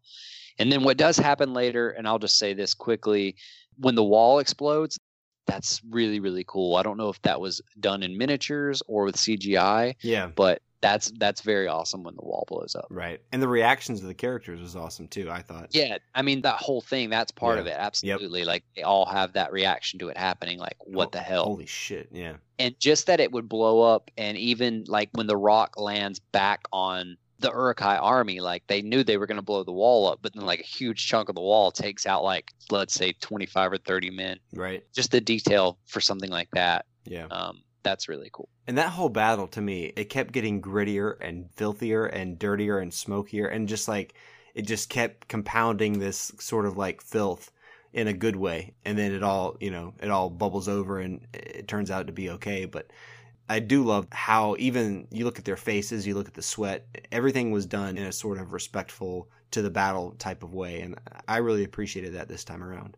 I don't want to dip into the third one too much, but would I be wrong if I said I enjoyed the Battle of Helm's Deep more than I enjoyed the Battle of Pelennor Fields? I don't think you would be wrong. So in the first one, you and I both kind of conjectured that there might be a chance, I don't know if you agreed with me, but for me at least, to appreciate the second one more than the third one this go around, even though back in the day I liked the third one better.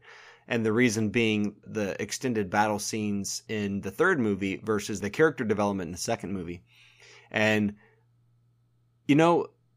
after watching this second one again, I really liked it. Like, I liked it more than I used to. I appreciated it more than I used to.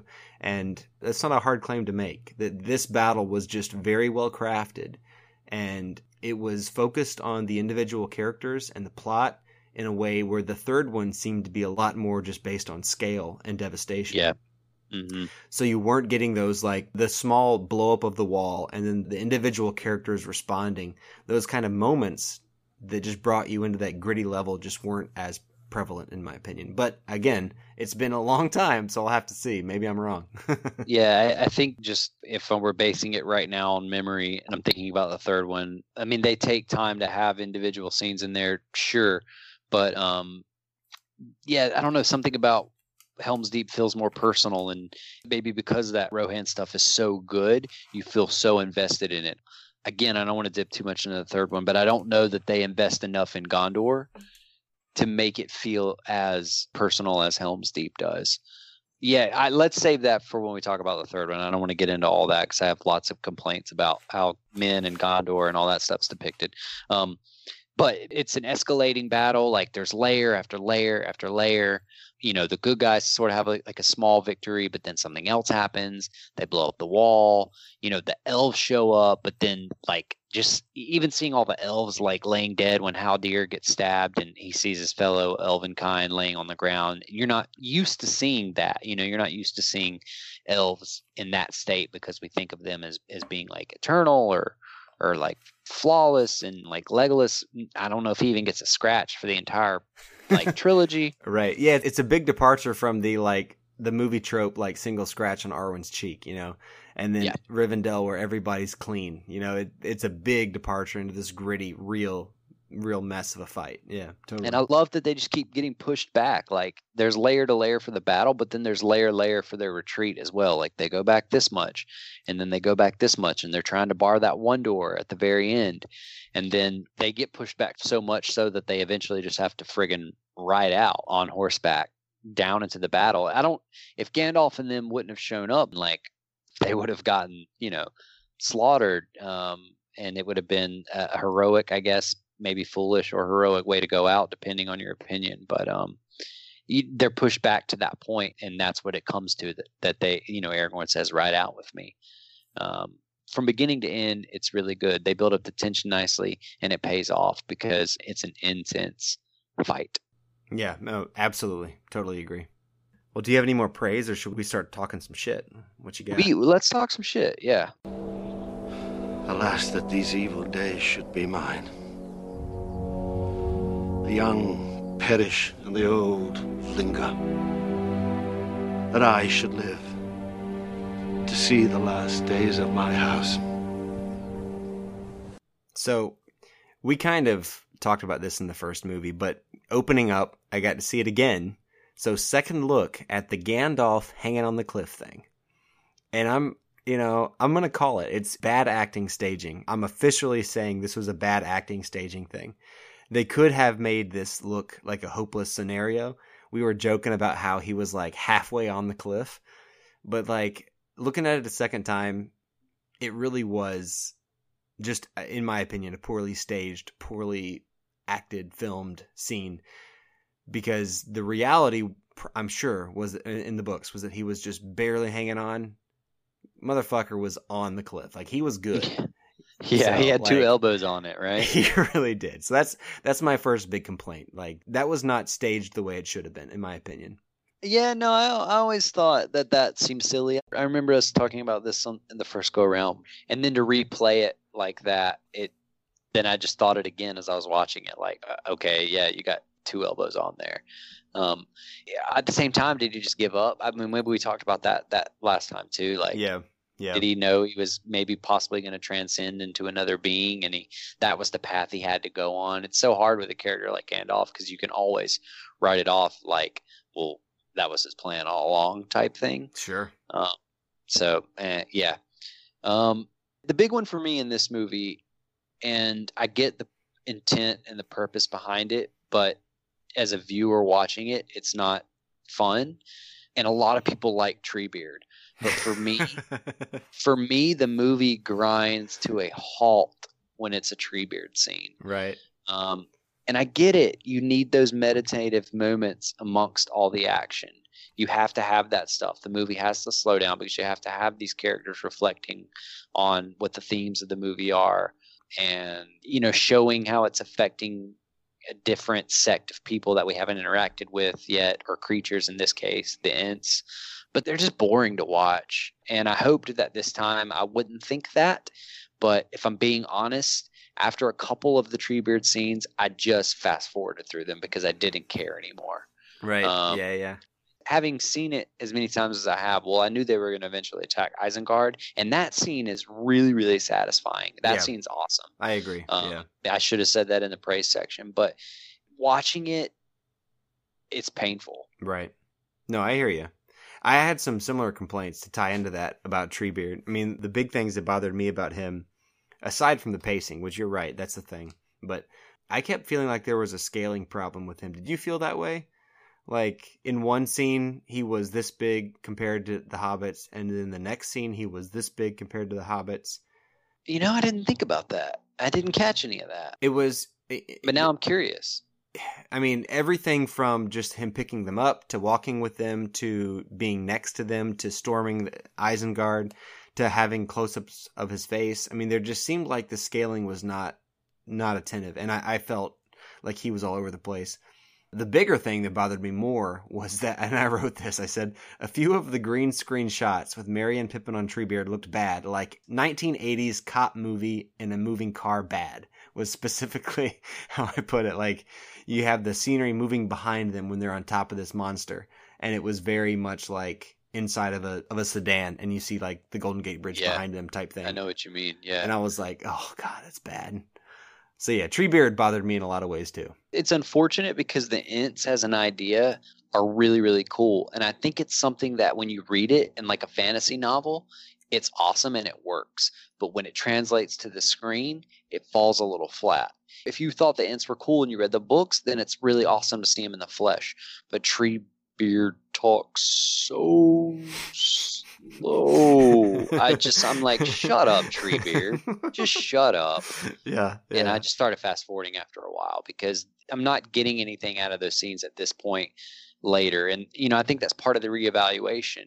Even if they're important thematically, are they doing anything for me in the moment as I'm watching it on a rewatch? Not really. It's an over-explained or super obvious sort of environmentalist theme, and I get it, and I'm cool with moving past it quickly. Done. And check. And we're I got on. it. I Right. get you, Tolkien. I know exactly what you're saying. Industrial Revolution was bad. I was talking about some CGI. There's a couple other ones that really stood out to me that were really bad. In particular, the two that I saw, the Warg Rider CGI, as they're like running down the hill towards the men in the first battle scene, really, in this movie. That was just so bad. I mean, the way the wargs were moving. You ever seen one of those video games where there's like a car going down a hill, but it's kind of like slightly sideways for the path it's taking? Yeah. That's kind of what I felt like, seeing these different warg riders moving down this hill all at once. And I was just like, oh, bad. So, yeah, that was one of my big ones. Particularly when they do the close-up of like the orc on the warg, those were always awful. That's probably a really hard thing to render, like, because you've got, I'm guessing, this human actor in prosthetics as an orc, but you've got him on like a CGI warg, and melding those two things together, it doesn't click the same way. Well, you can film a man on a horse and have that look real, and when they're attacking each other, it looks even more obvious because you've got Aragorn and company on their horses coming one way, and then it cuts back and forth, and it cuts to like the orc on the warg, and it looks so fake. Right, totally. And then you cut back to the men on a horse, and that looks so real, so it stands out even more. Yeah, totally. Yep. Yeah, you're right about that. You were praising the Gollum effects, and a lot of them are good, but the only complaint FX that I noted was that some of the Gollum stuff, it probably looked good back then, but it doesn't look great now. That's no fault of the movie. They were working with the best tools that they had at the time. Yeah. But some of the Gollum scenes aren't as good as some of the other ones. Like, there are great ones in there where he's in the scene and it's rendered perfectly. He blends in. It doesn't stand out. And then there are a couple, and I didn't write down any in particular. I wish I would have wrote down at least one specific one. But some of the Gollum effects were a little like, right. Yeah. For me. No, I believe you. The other big CGI for me was, so at the end of the battle, all the Uruk-hais are running into the woods. Every single one of them looks like a carbon copy of another one in the same scene, and they all look like they have a giant stick up their butt. That's what I wrote. I was like, the way they're running is just not realistic, and I'm seeing the same Uruk like 7 times in the scene. That was the other really horrible CGI for me. I think that's the problem when you need to have like 200 of something, so one of them looks bad, and then you digitally copy it over so you can recreate the army so they all look bad. Yeah, totally. Again, probably at the time we were like, well, that's an impressive army they're fielding no matter what they were doing. Even writing the war, we thought that was cool, but I can't remember how it felt back then. But yeah, one looks bad, and then you're just like digitally copying a bunch of them doing something. Well, they're all sort of look that way. Yeah. What else you got? I have one plot thing, I have one big thing, and then I have one small thing. So let me do the plot thing because this is small but just annoying. All right. Aragorn going over the cliff is totally unnecessary. There's enough tension in that movie. There's enough scenes where, like, what's going to happen? Is man going to survive the night? That they didn't need to have that in there. Sure. I guess there were a couple of reasons. Number one, yeah, let's slow the movie down a little bit. Number two, it gives us a chance to get the Arwen stuff in there. And number three, it builds suspense. Like, if you haven't read the books or whatever, you're like, well, oh my God, Aragorn. Number one, is he dead? Well, they cut away quickly to the fact that he's not. So if they were trying to build suspense for, like, is he or isn't he, then that was pointless because we find out pretty quick that he's still alive. And is he going to make it back to Helm's Deep? Of course he is. There wouldn't be a fucking movie. Yeah. So the whole plot point is totally unnecessary, and it really didn't do anything. They could have still done the Arwen stuff if they really wanted that and not had him go over the cliff. Right. That's not in the books. That's total movie creation, and it shows because it's pointless. Sure. I hear you on that one. So I had some harshing on Aragorn moments, which was weird for me. Yeah, I had a couple of them. Whoa. Yeah. So folks at home, if you even knew right now what that meant. You threw some shade at him already earlier because you were saying, like, he kind of is feeding into Eowyn's crush a little bit. Yeah, yeah. So here's one. I wrote, has Aragorn always been so walk into someone's business weirdly, say a few profound things, and then cut to a new scene? Like, I kept seeing this happen over and over again, and I was like, I mean, is that his thing? Is that what he does?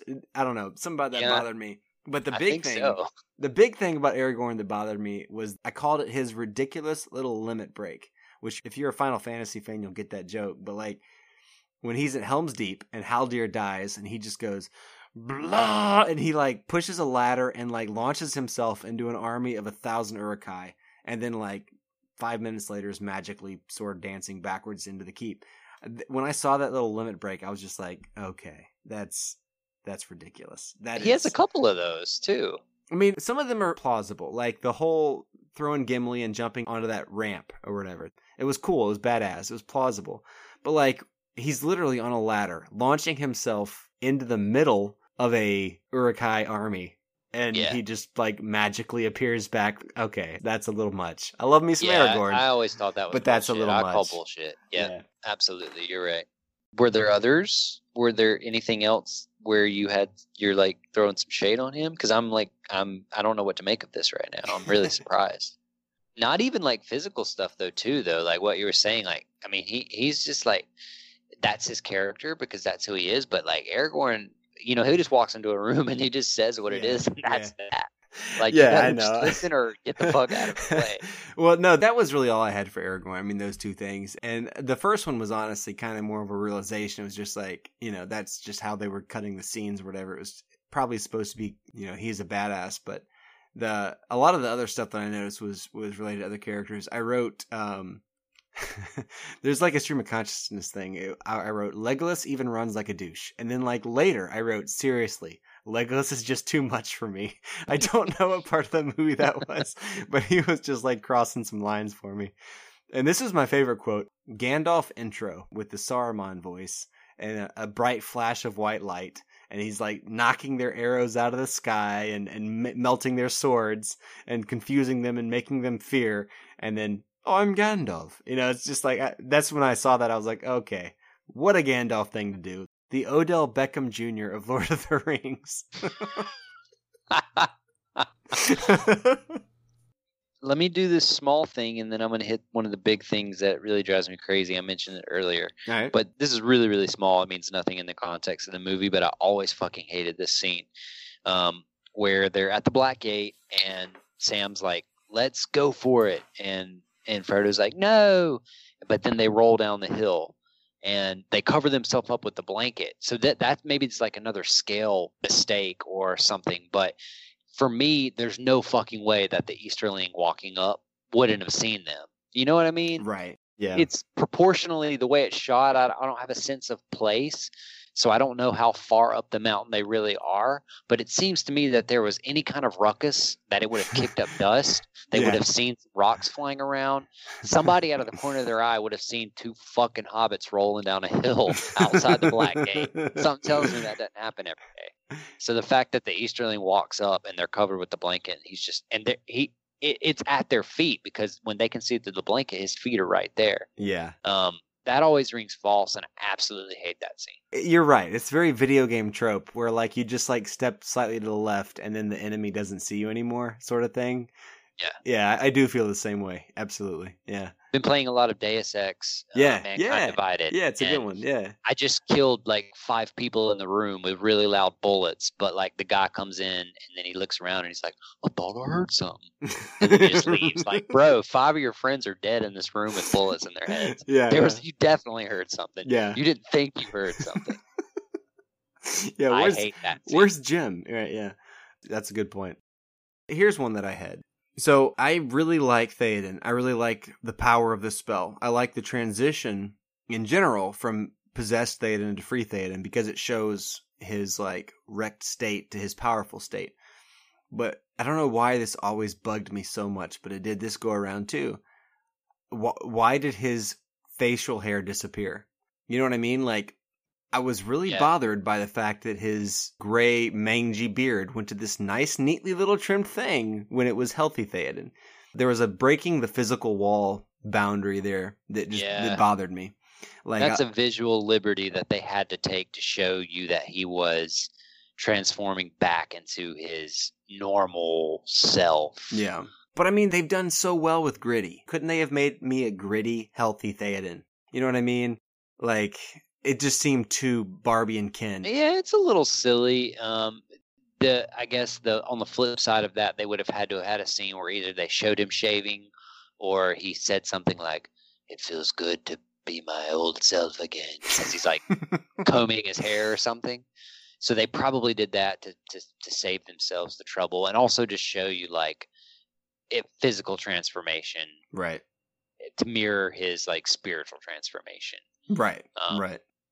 But you're right. I mean, that's kind of. I could think of that happening in other fantasy things I've seen. I've been thinking of like the TV Merlin miniseries. I don't know if you ever saw that when you were younger, but when Merlin wants to turn back time in one scene, he has a long beard and he's old, and he kind of does this hand wave on his face, and his beard like retracts and he becomes like clean shaven and young again. Yeah. So I don't know if that's just like a fantasy thing, a fantasy trope to show that transformation or blossoming back into your younger self or what. But yeah, that I can live with that, but I agree that's kind of like okay, it's not as practical as maybe some other things in the movie were.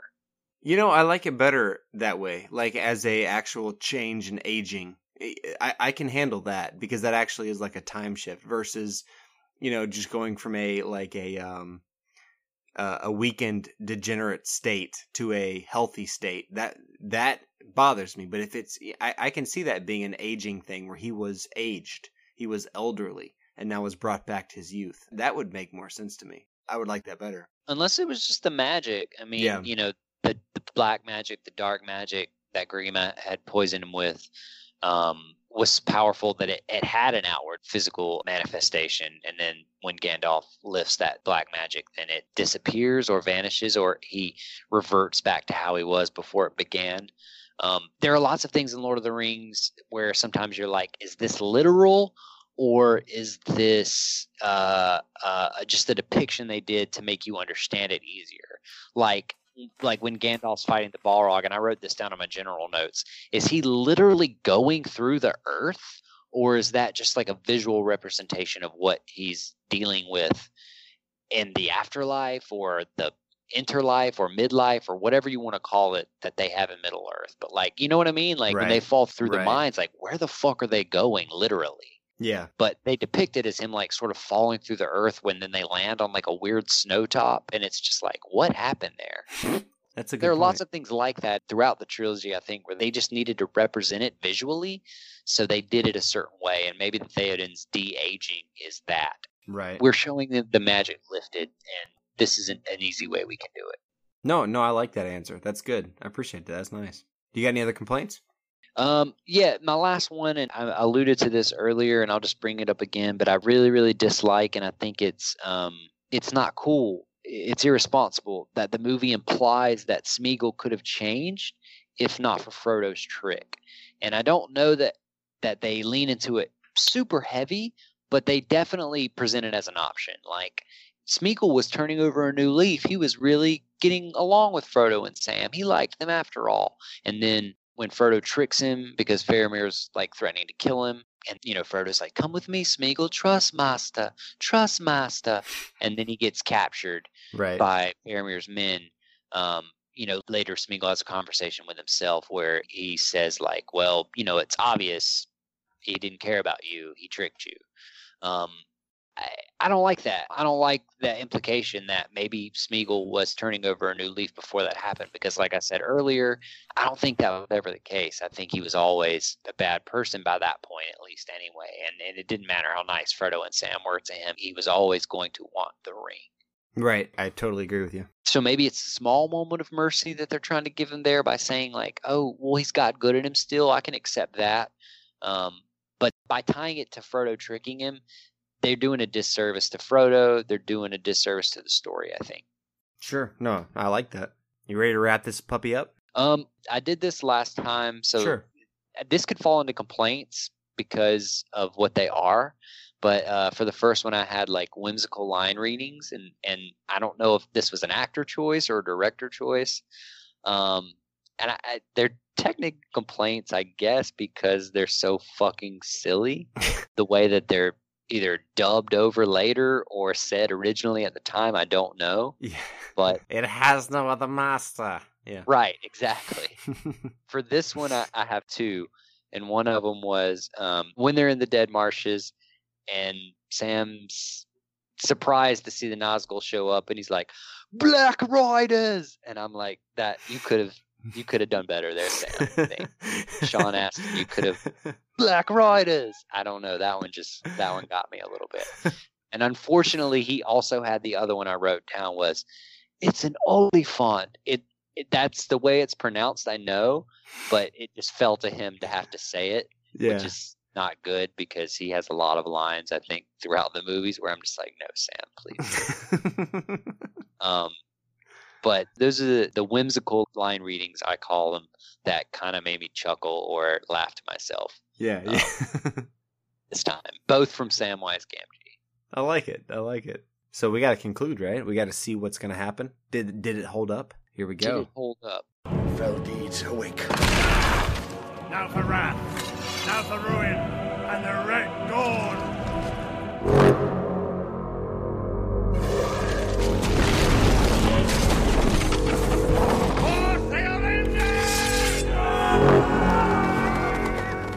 So, does this movie hold up? What do you think? Does it hold up 16 years later?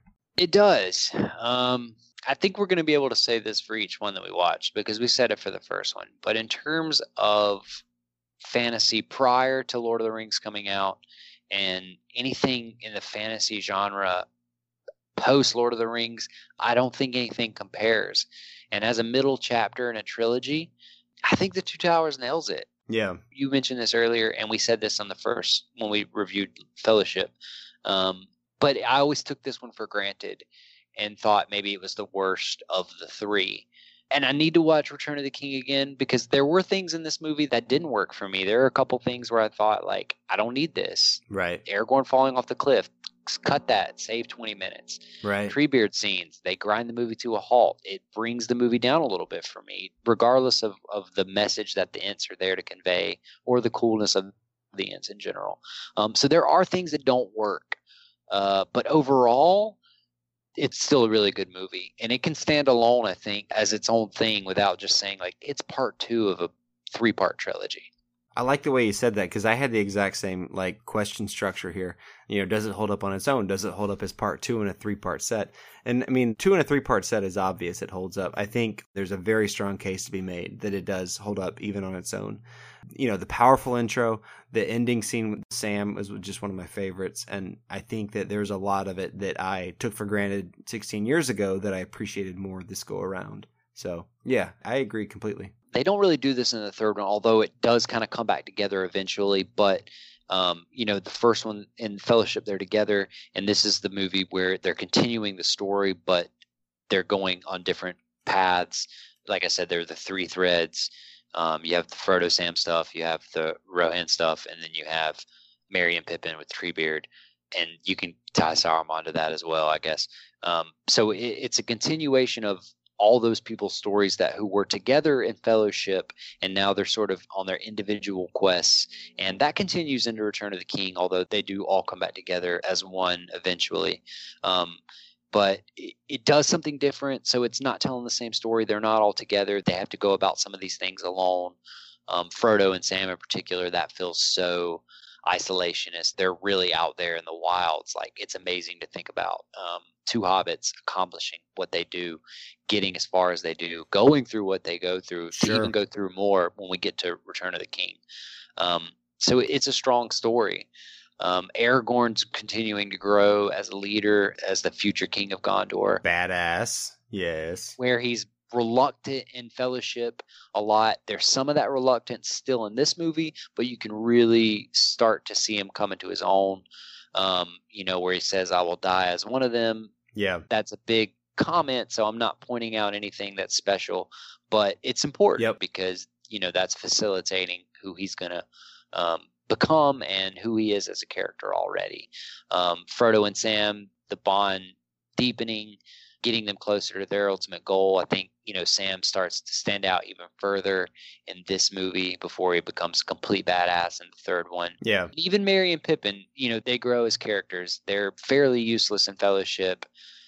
They're comic relief, basically. Yeah. But by the end of this movie, they have a triumphant part as well to play. They essentially convince the Ents to take matters into their own hands. They're a big part of fashioning that into happening. So each character continues to build and grow, and we see different facets of them, and they are all in their own ways maturing into these badass characters and these warriors that they'll be remembered as later throughout Tales of Middle-earth.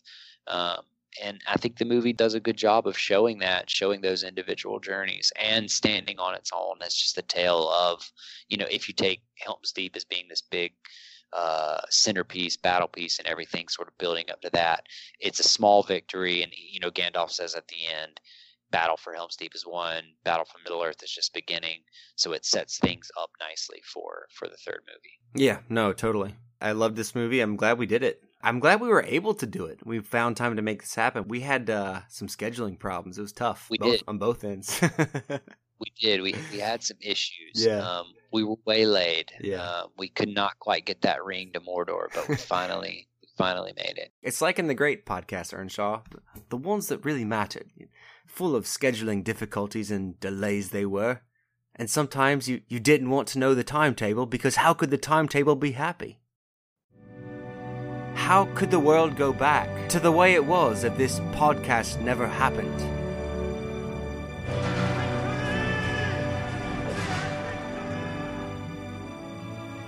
But in the end, it's only a passing thing, this shadow. Even darkness must pass. A new day will come. And when the sun shines, it will shine out the clearer. Those were the podcasts that stayed with you, that meant something, even if you were too small to understand why. But I think, Mr. Earnshaw, I do understand. I know now. Folk in those podcasts had lots of chances of turning back, only they didn't. They kept going. Because they were holding on to something. Miranda Otto, if you're listening, call me.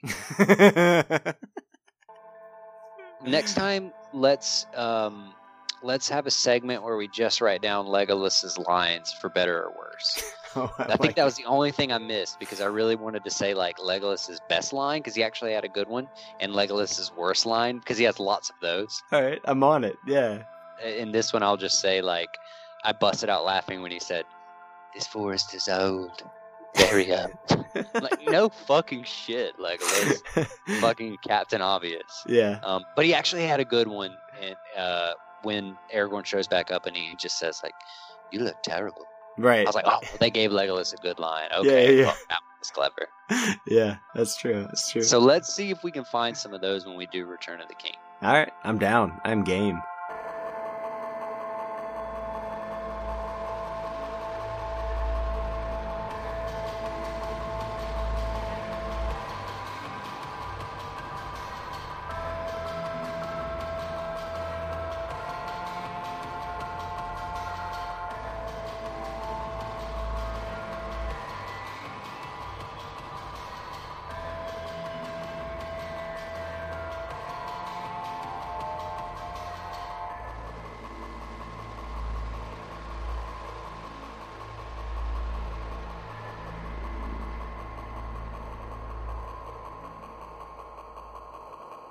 So it's Miliardo here.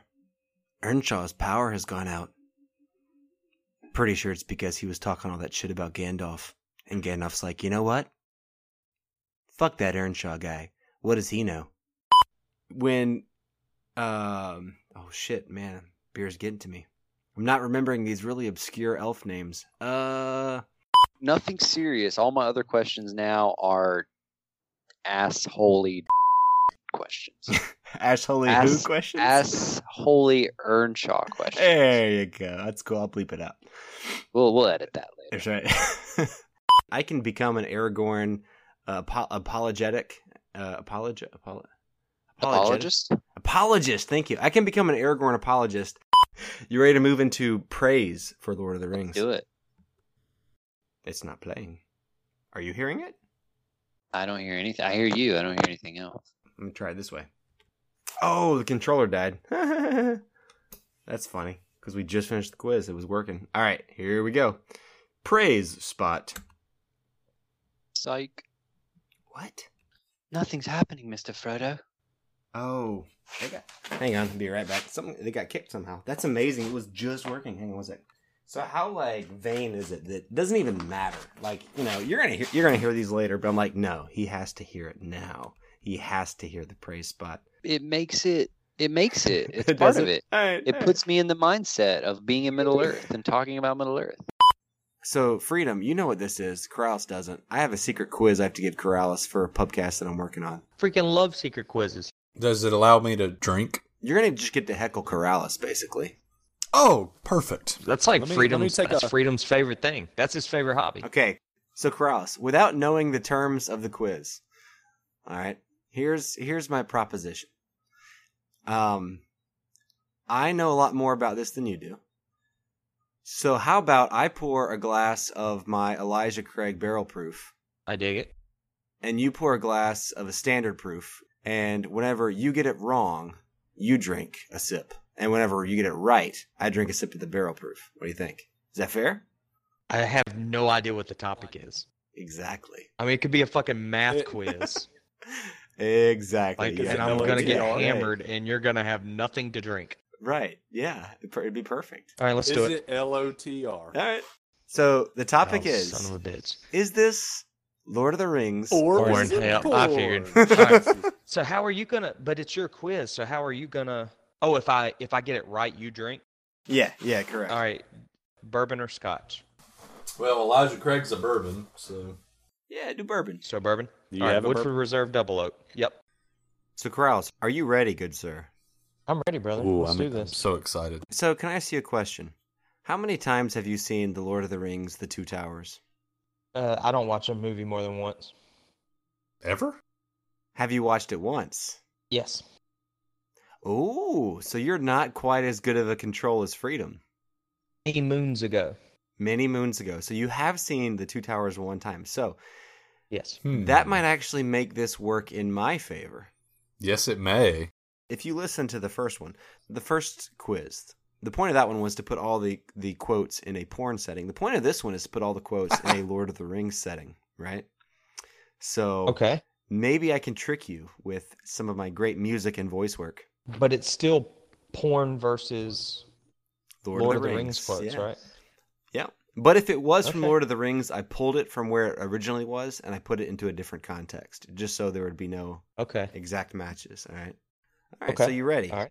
Question Let's go. number, Let's and do I'm this. not going to tell you how good Earnshaw did, but I will say I asked Earnshaw if he had a message for you as you were preparing for this quiz tonight, and it went a little something like this.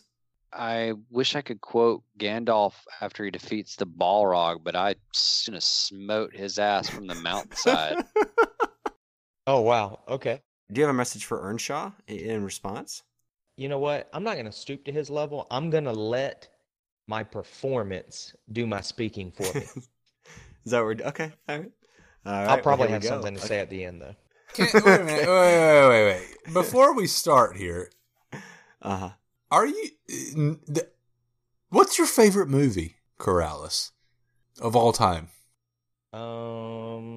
If you have one, I mean, I know not everybody's a movie buff, and I mean, I'm not either, but I do have a favorite movie. Do you have a favorite movie at all? I don't really know if I have one. I don't think I have a favorite movie. I just found it so interesting that you yeah, I haven't did watched a movie more than once. I just found that interesting. That's all. I don't watch movies twice for the most part. I'm the same way. I don't watch movies in general. I'm a music guy more so than I am movies. I'm music but and I books. do Like those are the things that I remember. Yeah, I have a favorite movie even since childhood. So anyway, okay. I was just curious. Yeah, Okay. I couldn't tell you, man. I have a lot. I have movies that I really like. You know, I do watch movies. yeah. I mean, I like movies, but yeah, I don't know, man. I just don't get super pumped Nothing wrong about with it. movies. Well, let's see if that bites you in the butt here. Hey, it probably will. Like okay, so sports and pop culture are the things that rip me a new one when it comes to trivia stuff. Right. You know, pop culture for me too. Sports, I can probably hold my own. What about porn? Were we talking about favorite porn movies? Because that's different. Right. I've right, watched yeah, those more yeah. than once, right? Sure. Yeah. Right. Question number 1: Lord of the Rings or porn? Okay. Got nothing, by the way. Not hearing anything.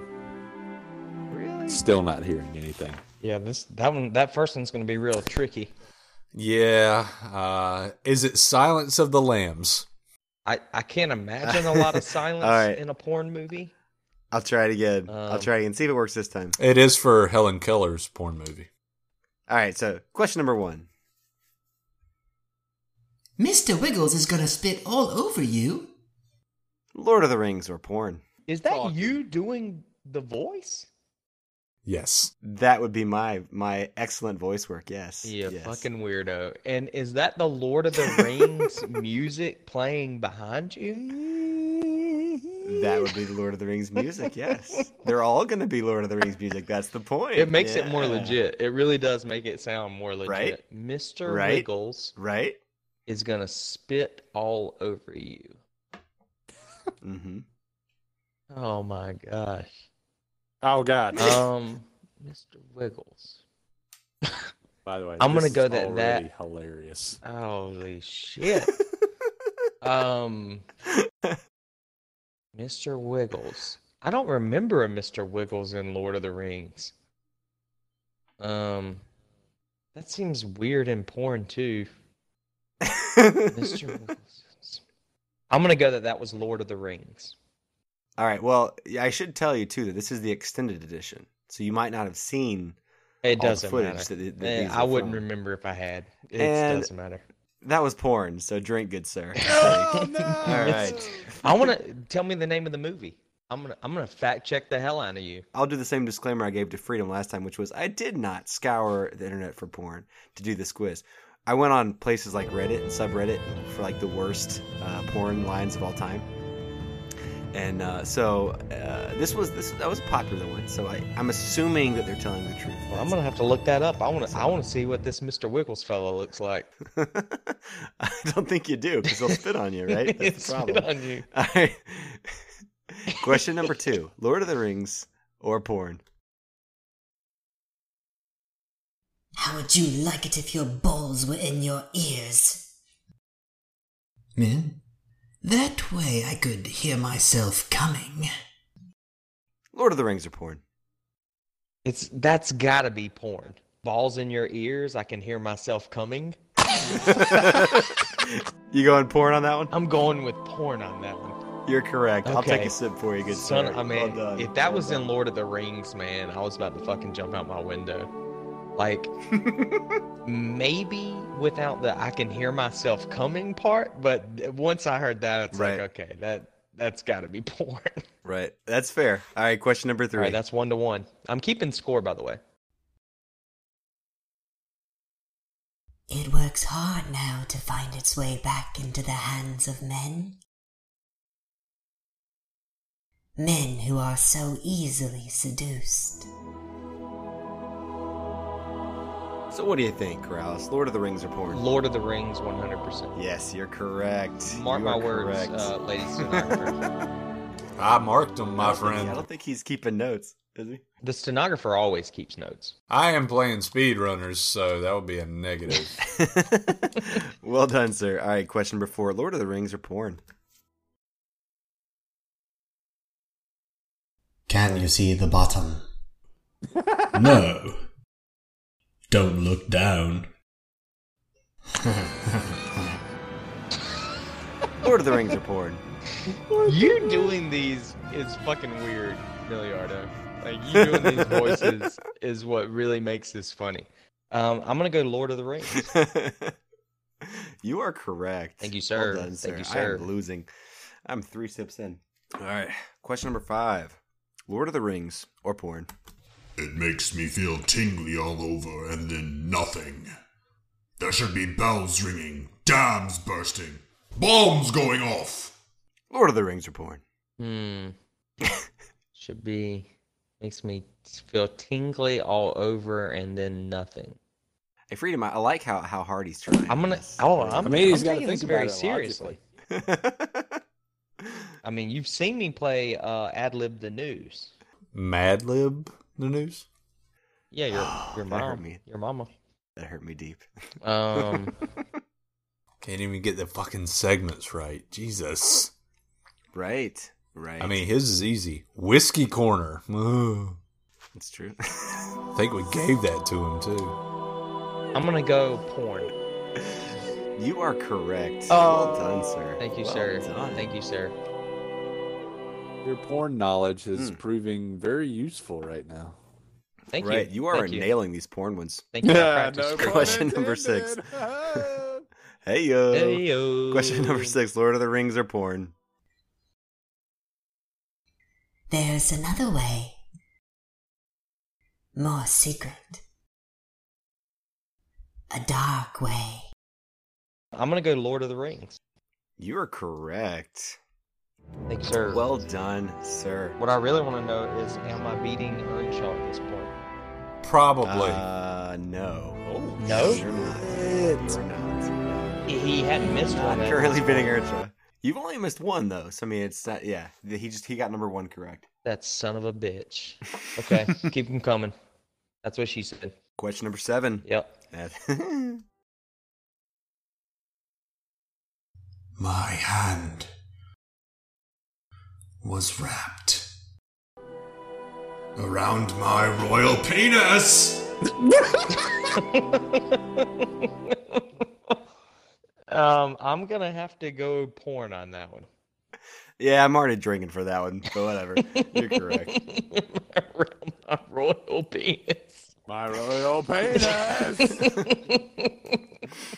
Question number 8. This is no dream, baby. This is happening. Oh, I mean, it says baby. I'm gonna go porn on that one. I love how you and Earnshaw and Freedom too all picked up on the fact that if baby was in the word, you know it's porn. That's just, I think that means something. I hadn't quite figured out what it is yet, but yes, you have. Question number 9: Lord of the Rings are porn. Trust Master. Come. You didn't say Thrust Master? He said Trust Master. Trust. Yeah. Trust Master, come. Correct. Lord of the Rings. You're correct. You Hell are correct. Yeah. Well done. Hell yeah. You're not going to be drinking any of your fucking whiskey. Question number 10. I'm Lord of the Rings are drinking porn. it anyway. Yes, baby, I'm uncut. It's the baby that throws me off there. I mean, I'm going to say porn on that one. Yeah. You're spot on. If it says baby, it's in a porn. Yeah, there's no question about it. All right, so halfway through, you have 9 out of 10, which is pretty good. Okay. Pretty good. What did Earnshaw have? Did he have 10 for 10 at this point? He had 10 for 10 at this point. Oh, damn. Yeah. Damn. Question Earnshaw. number 11. Right. Lord of the Rings are porn. Think a moment, Alice. Larger things have come out than what is about to go in. Lord of the Rings are porn. Oh, that's awesome. Take a moment, Alice. Larger things have come out than what's about to go in. Yeah, it's just science, honestly. It's just science. That's just science, man. It's just science. Oh, man. This one, I'm going to go porn on this one. You're right. You're right. All right. Fucker. All right, question 12. Lord of the Rings are porn. What is it? What do you smell?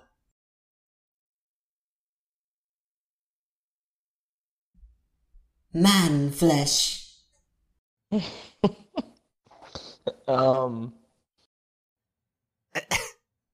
Lord of the Rings. You're correct. I've honestly just started giving you the point before you answer, so I can click on the next one faster. Question number 13. Lord of the Rings are porn. How's that whiskey tasting? Oh, so good. So good. What's the proof on that? 124.2.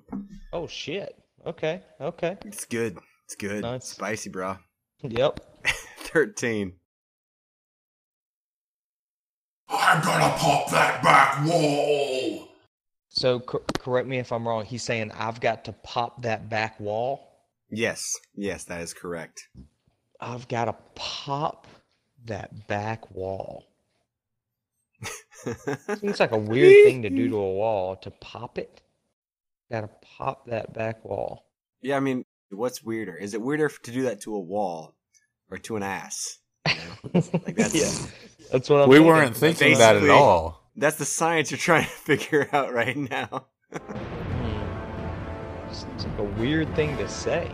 And he is saying pop, right? Yes. Gotta pop that back wall. I'm gonna go porn on that one. Yeah. Yeah, you're right. That's the Nice. point. Still seems weird. I wonder how that played into the plot development. Question number 14. Are you ready for my torpedo? Lord of the Rings are porn. I'm gonna go porn on that one. Yeah, that's a gimme. That's a gimme. You got it. Question 15. Lord of the Rings are porn. I feel good about this one. Hold them. How long do you need? As long as you can give me. Lord of the Rings. Yes, sir. All right. We're almost there. Question 16. Lord of the Rings or porn? The word of Helm Hammerhand shall sound in the deep. One last time. Lord of the Rings. Damn it. Yeah. Question 17.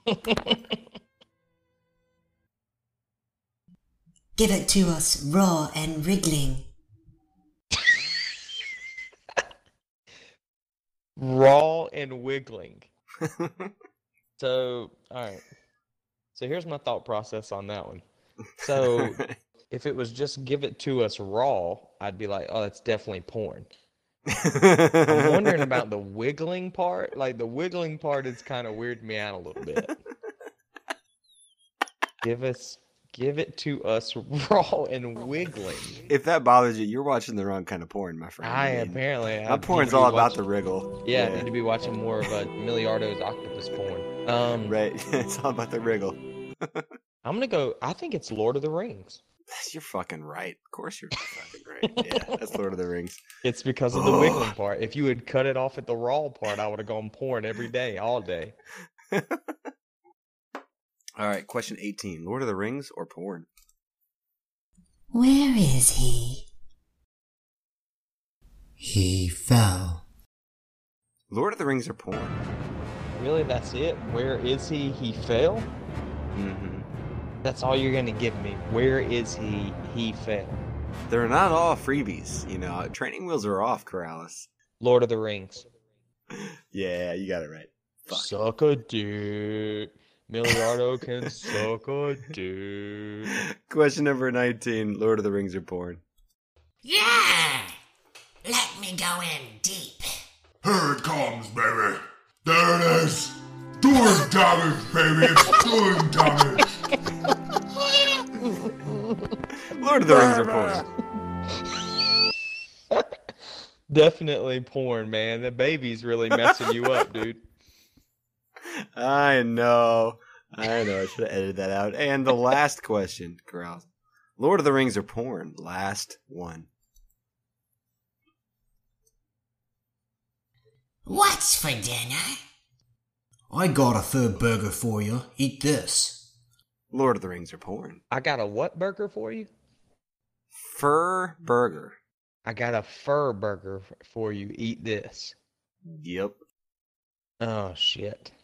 That's a good one. A fur burger. The fuck is a fur burger? Oh, what is it? Lord of the Rings. That one was porn. Oh. That one was porn. Got two on ya.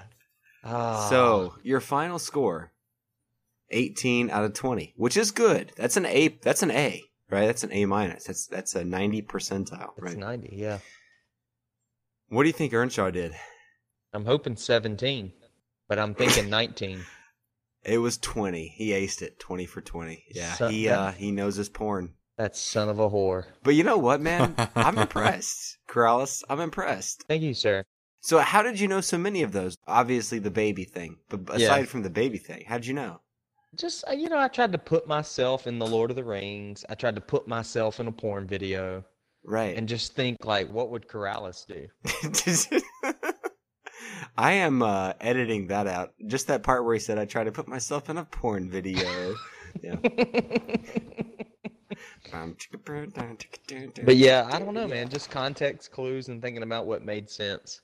Like fur burger. Nicely done. Well done. Fuck a fur burger. Done. Who says that in a porn video? A fur burger. That sounds horrible. That's not something I want to put in my mouth. You know what I mean? Jeez. It's cool. Neither did Schmeagol. You're fine. Yeah. Hey, you tell Earnshaw that he can suck on a fur burger, and I will have my revenge. Okay. The message will get through for sure. How did Freedom do? Do you remember? I don't, but I'm fairly certain it wasn't that good though. Oh yeah, it wasn't that. It wasn't that good. I think you got either bad. 17 or 16. No, you weren't miles behind Corrales. You were a couple other extra. Well, not in this it was particular circumstance, but at life, miles behind. Oh,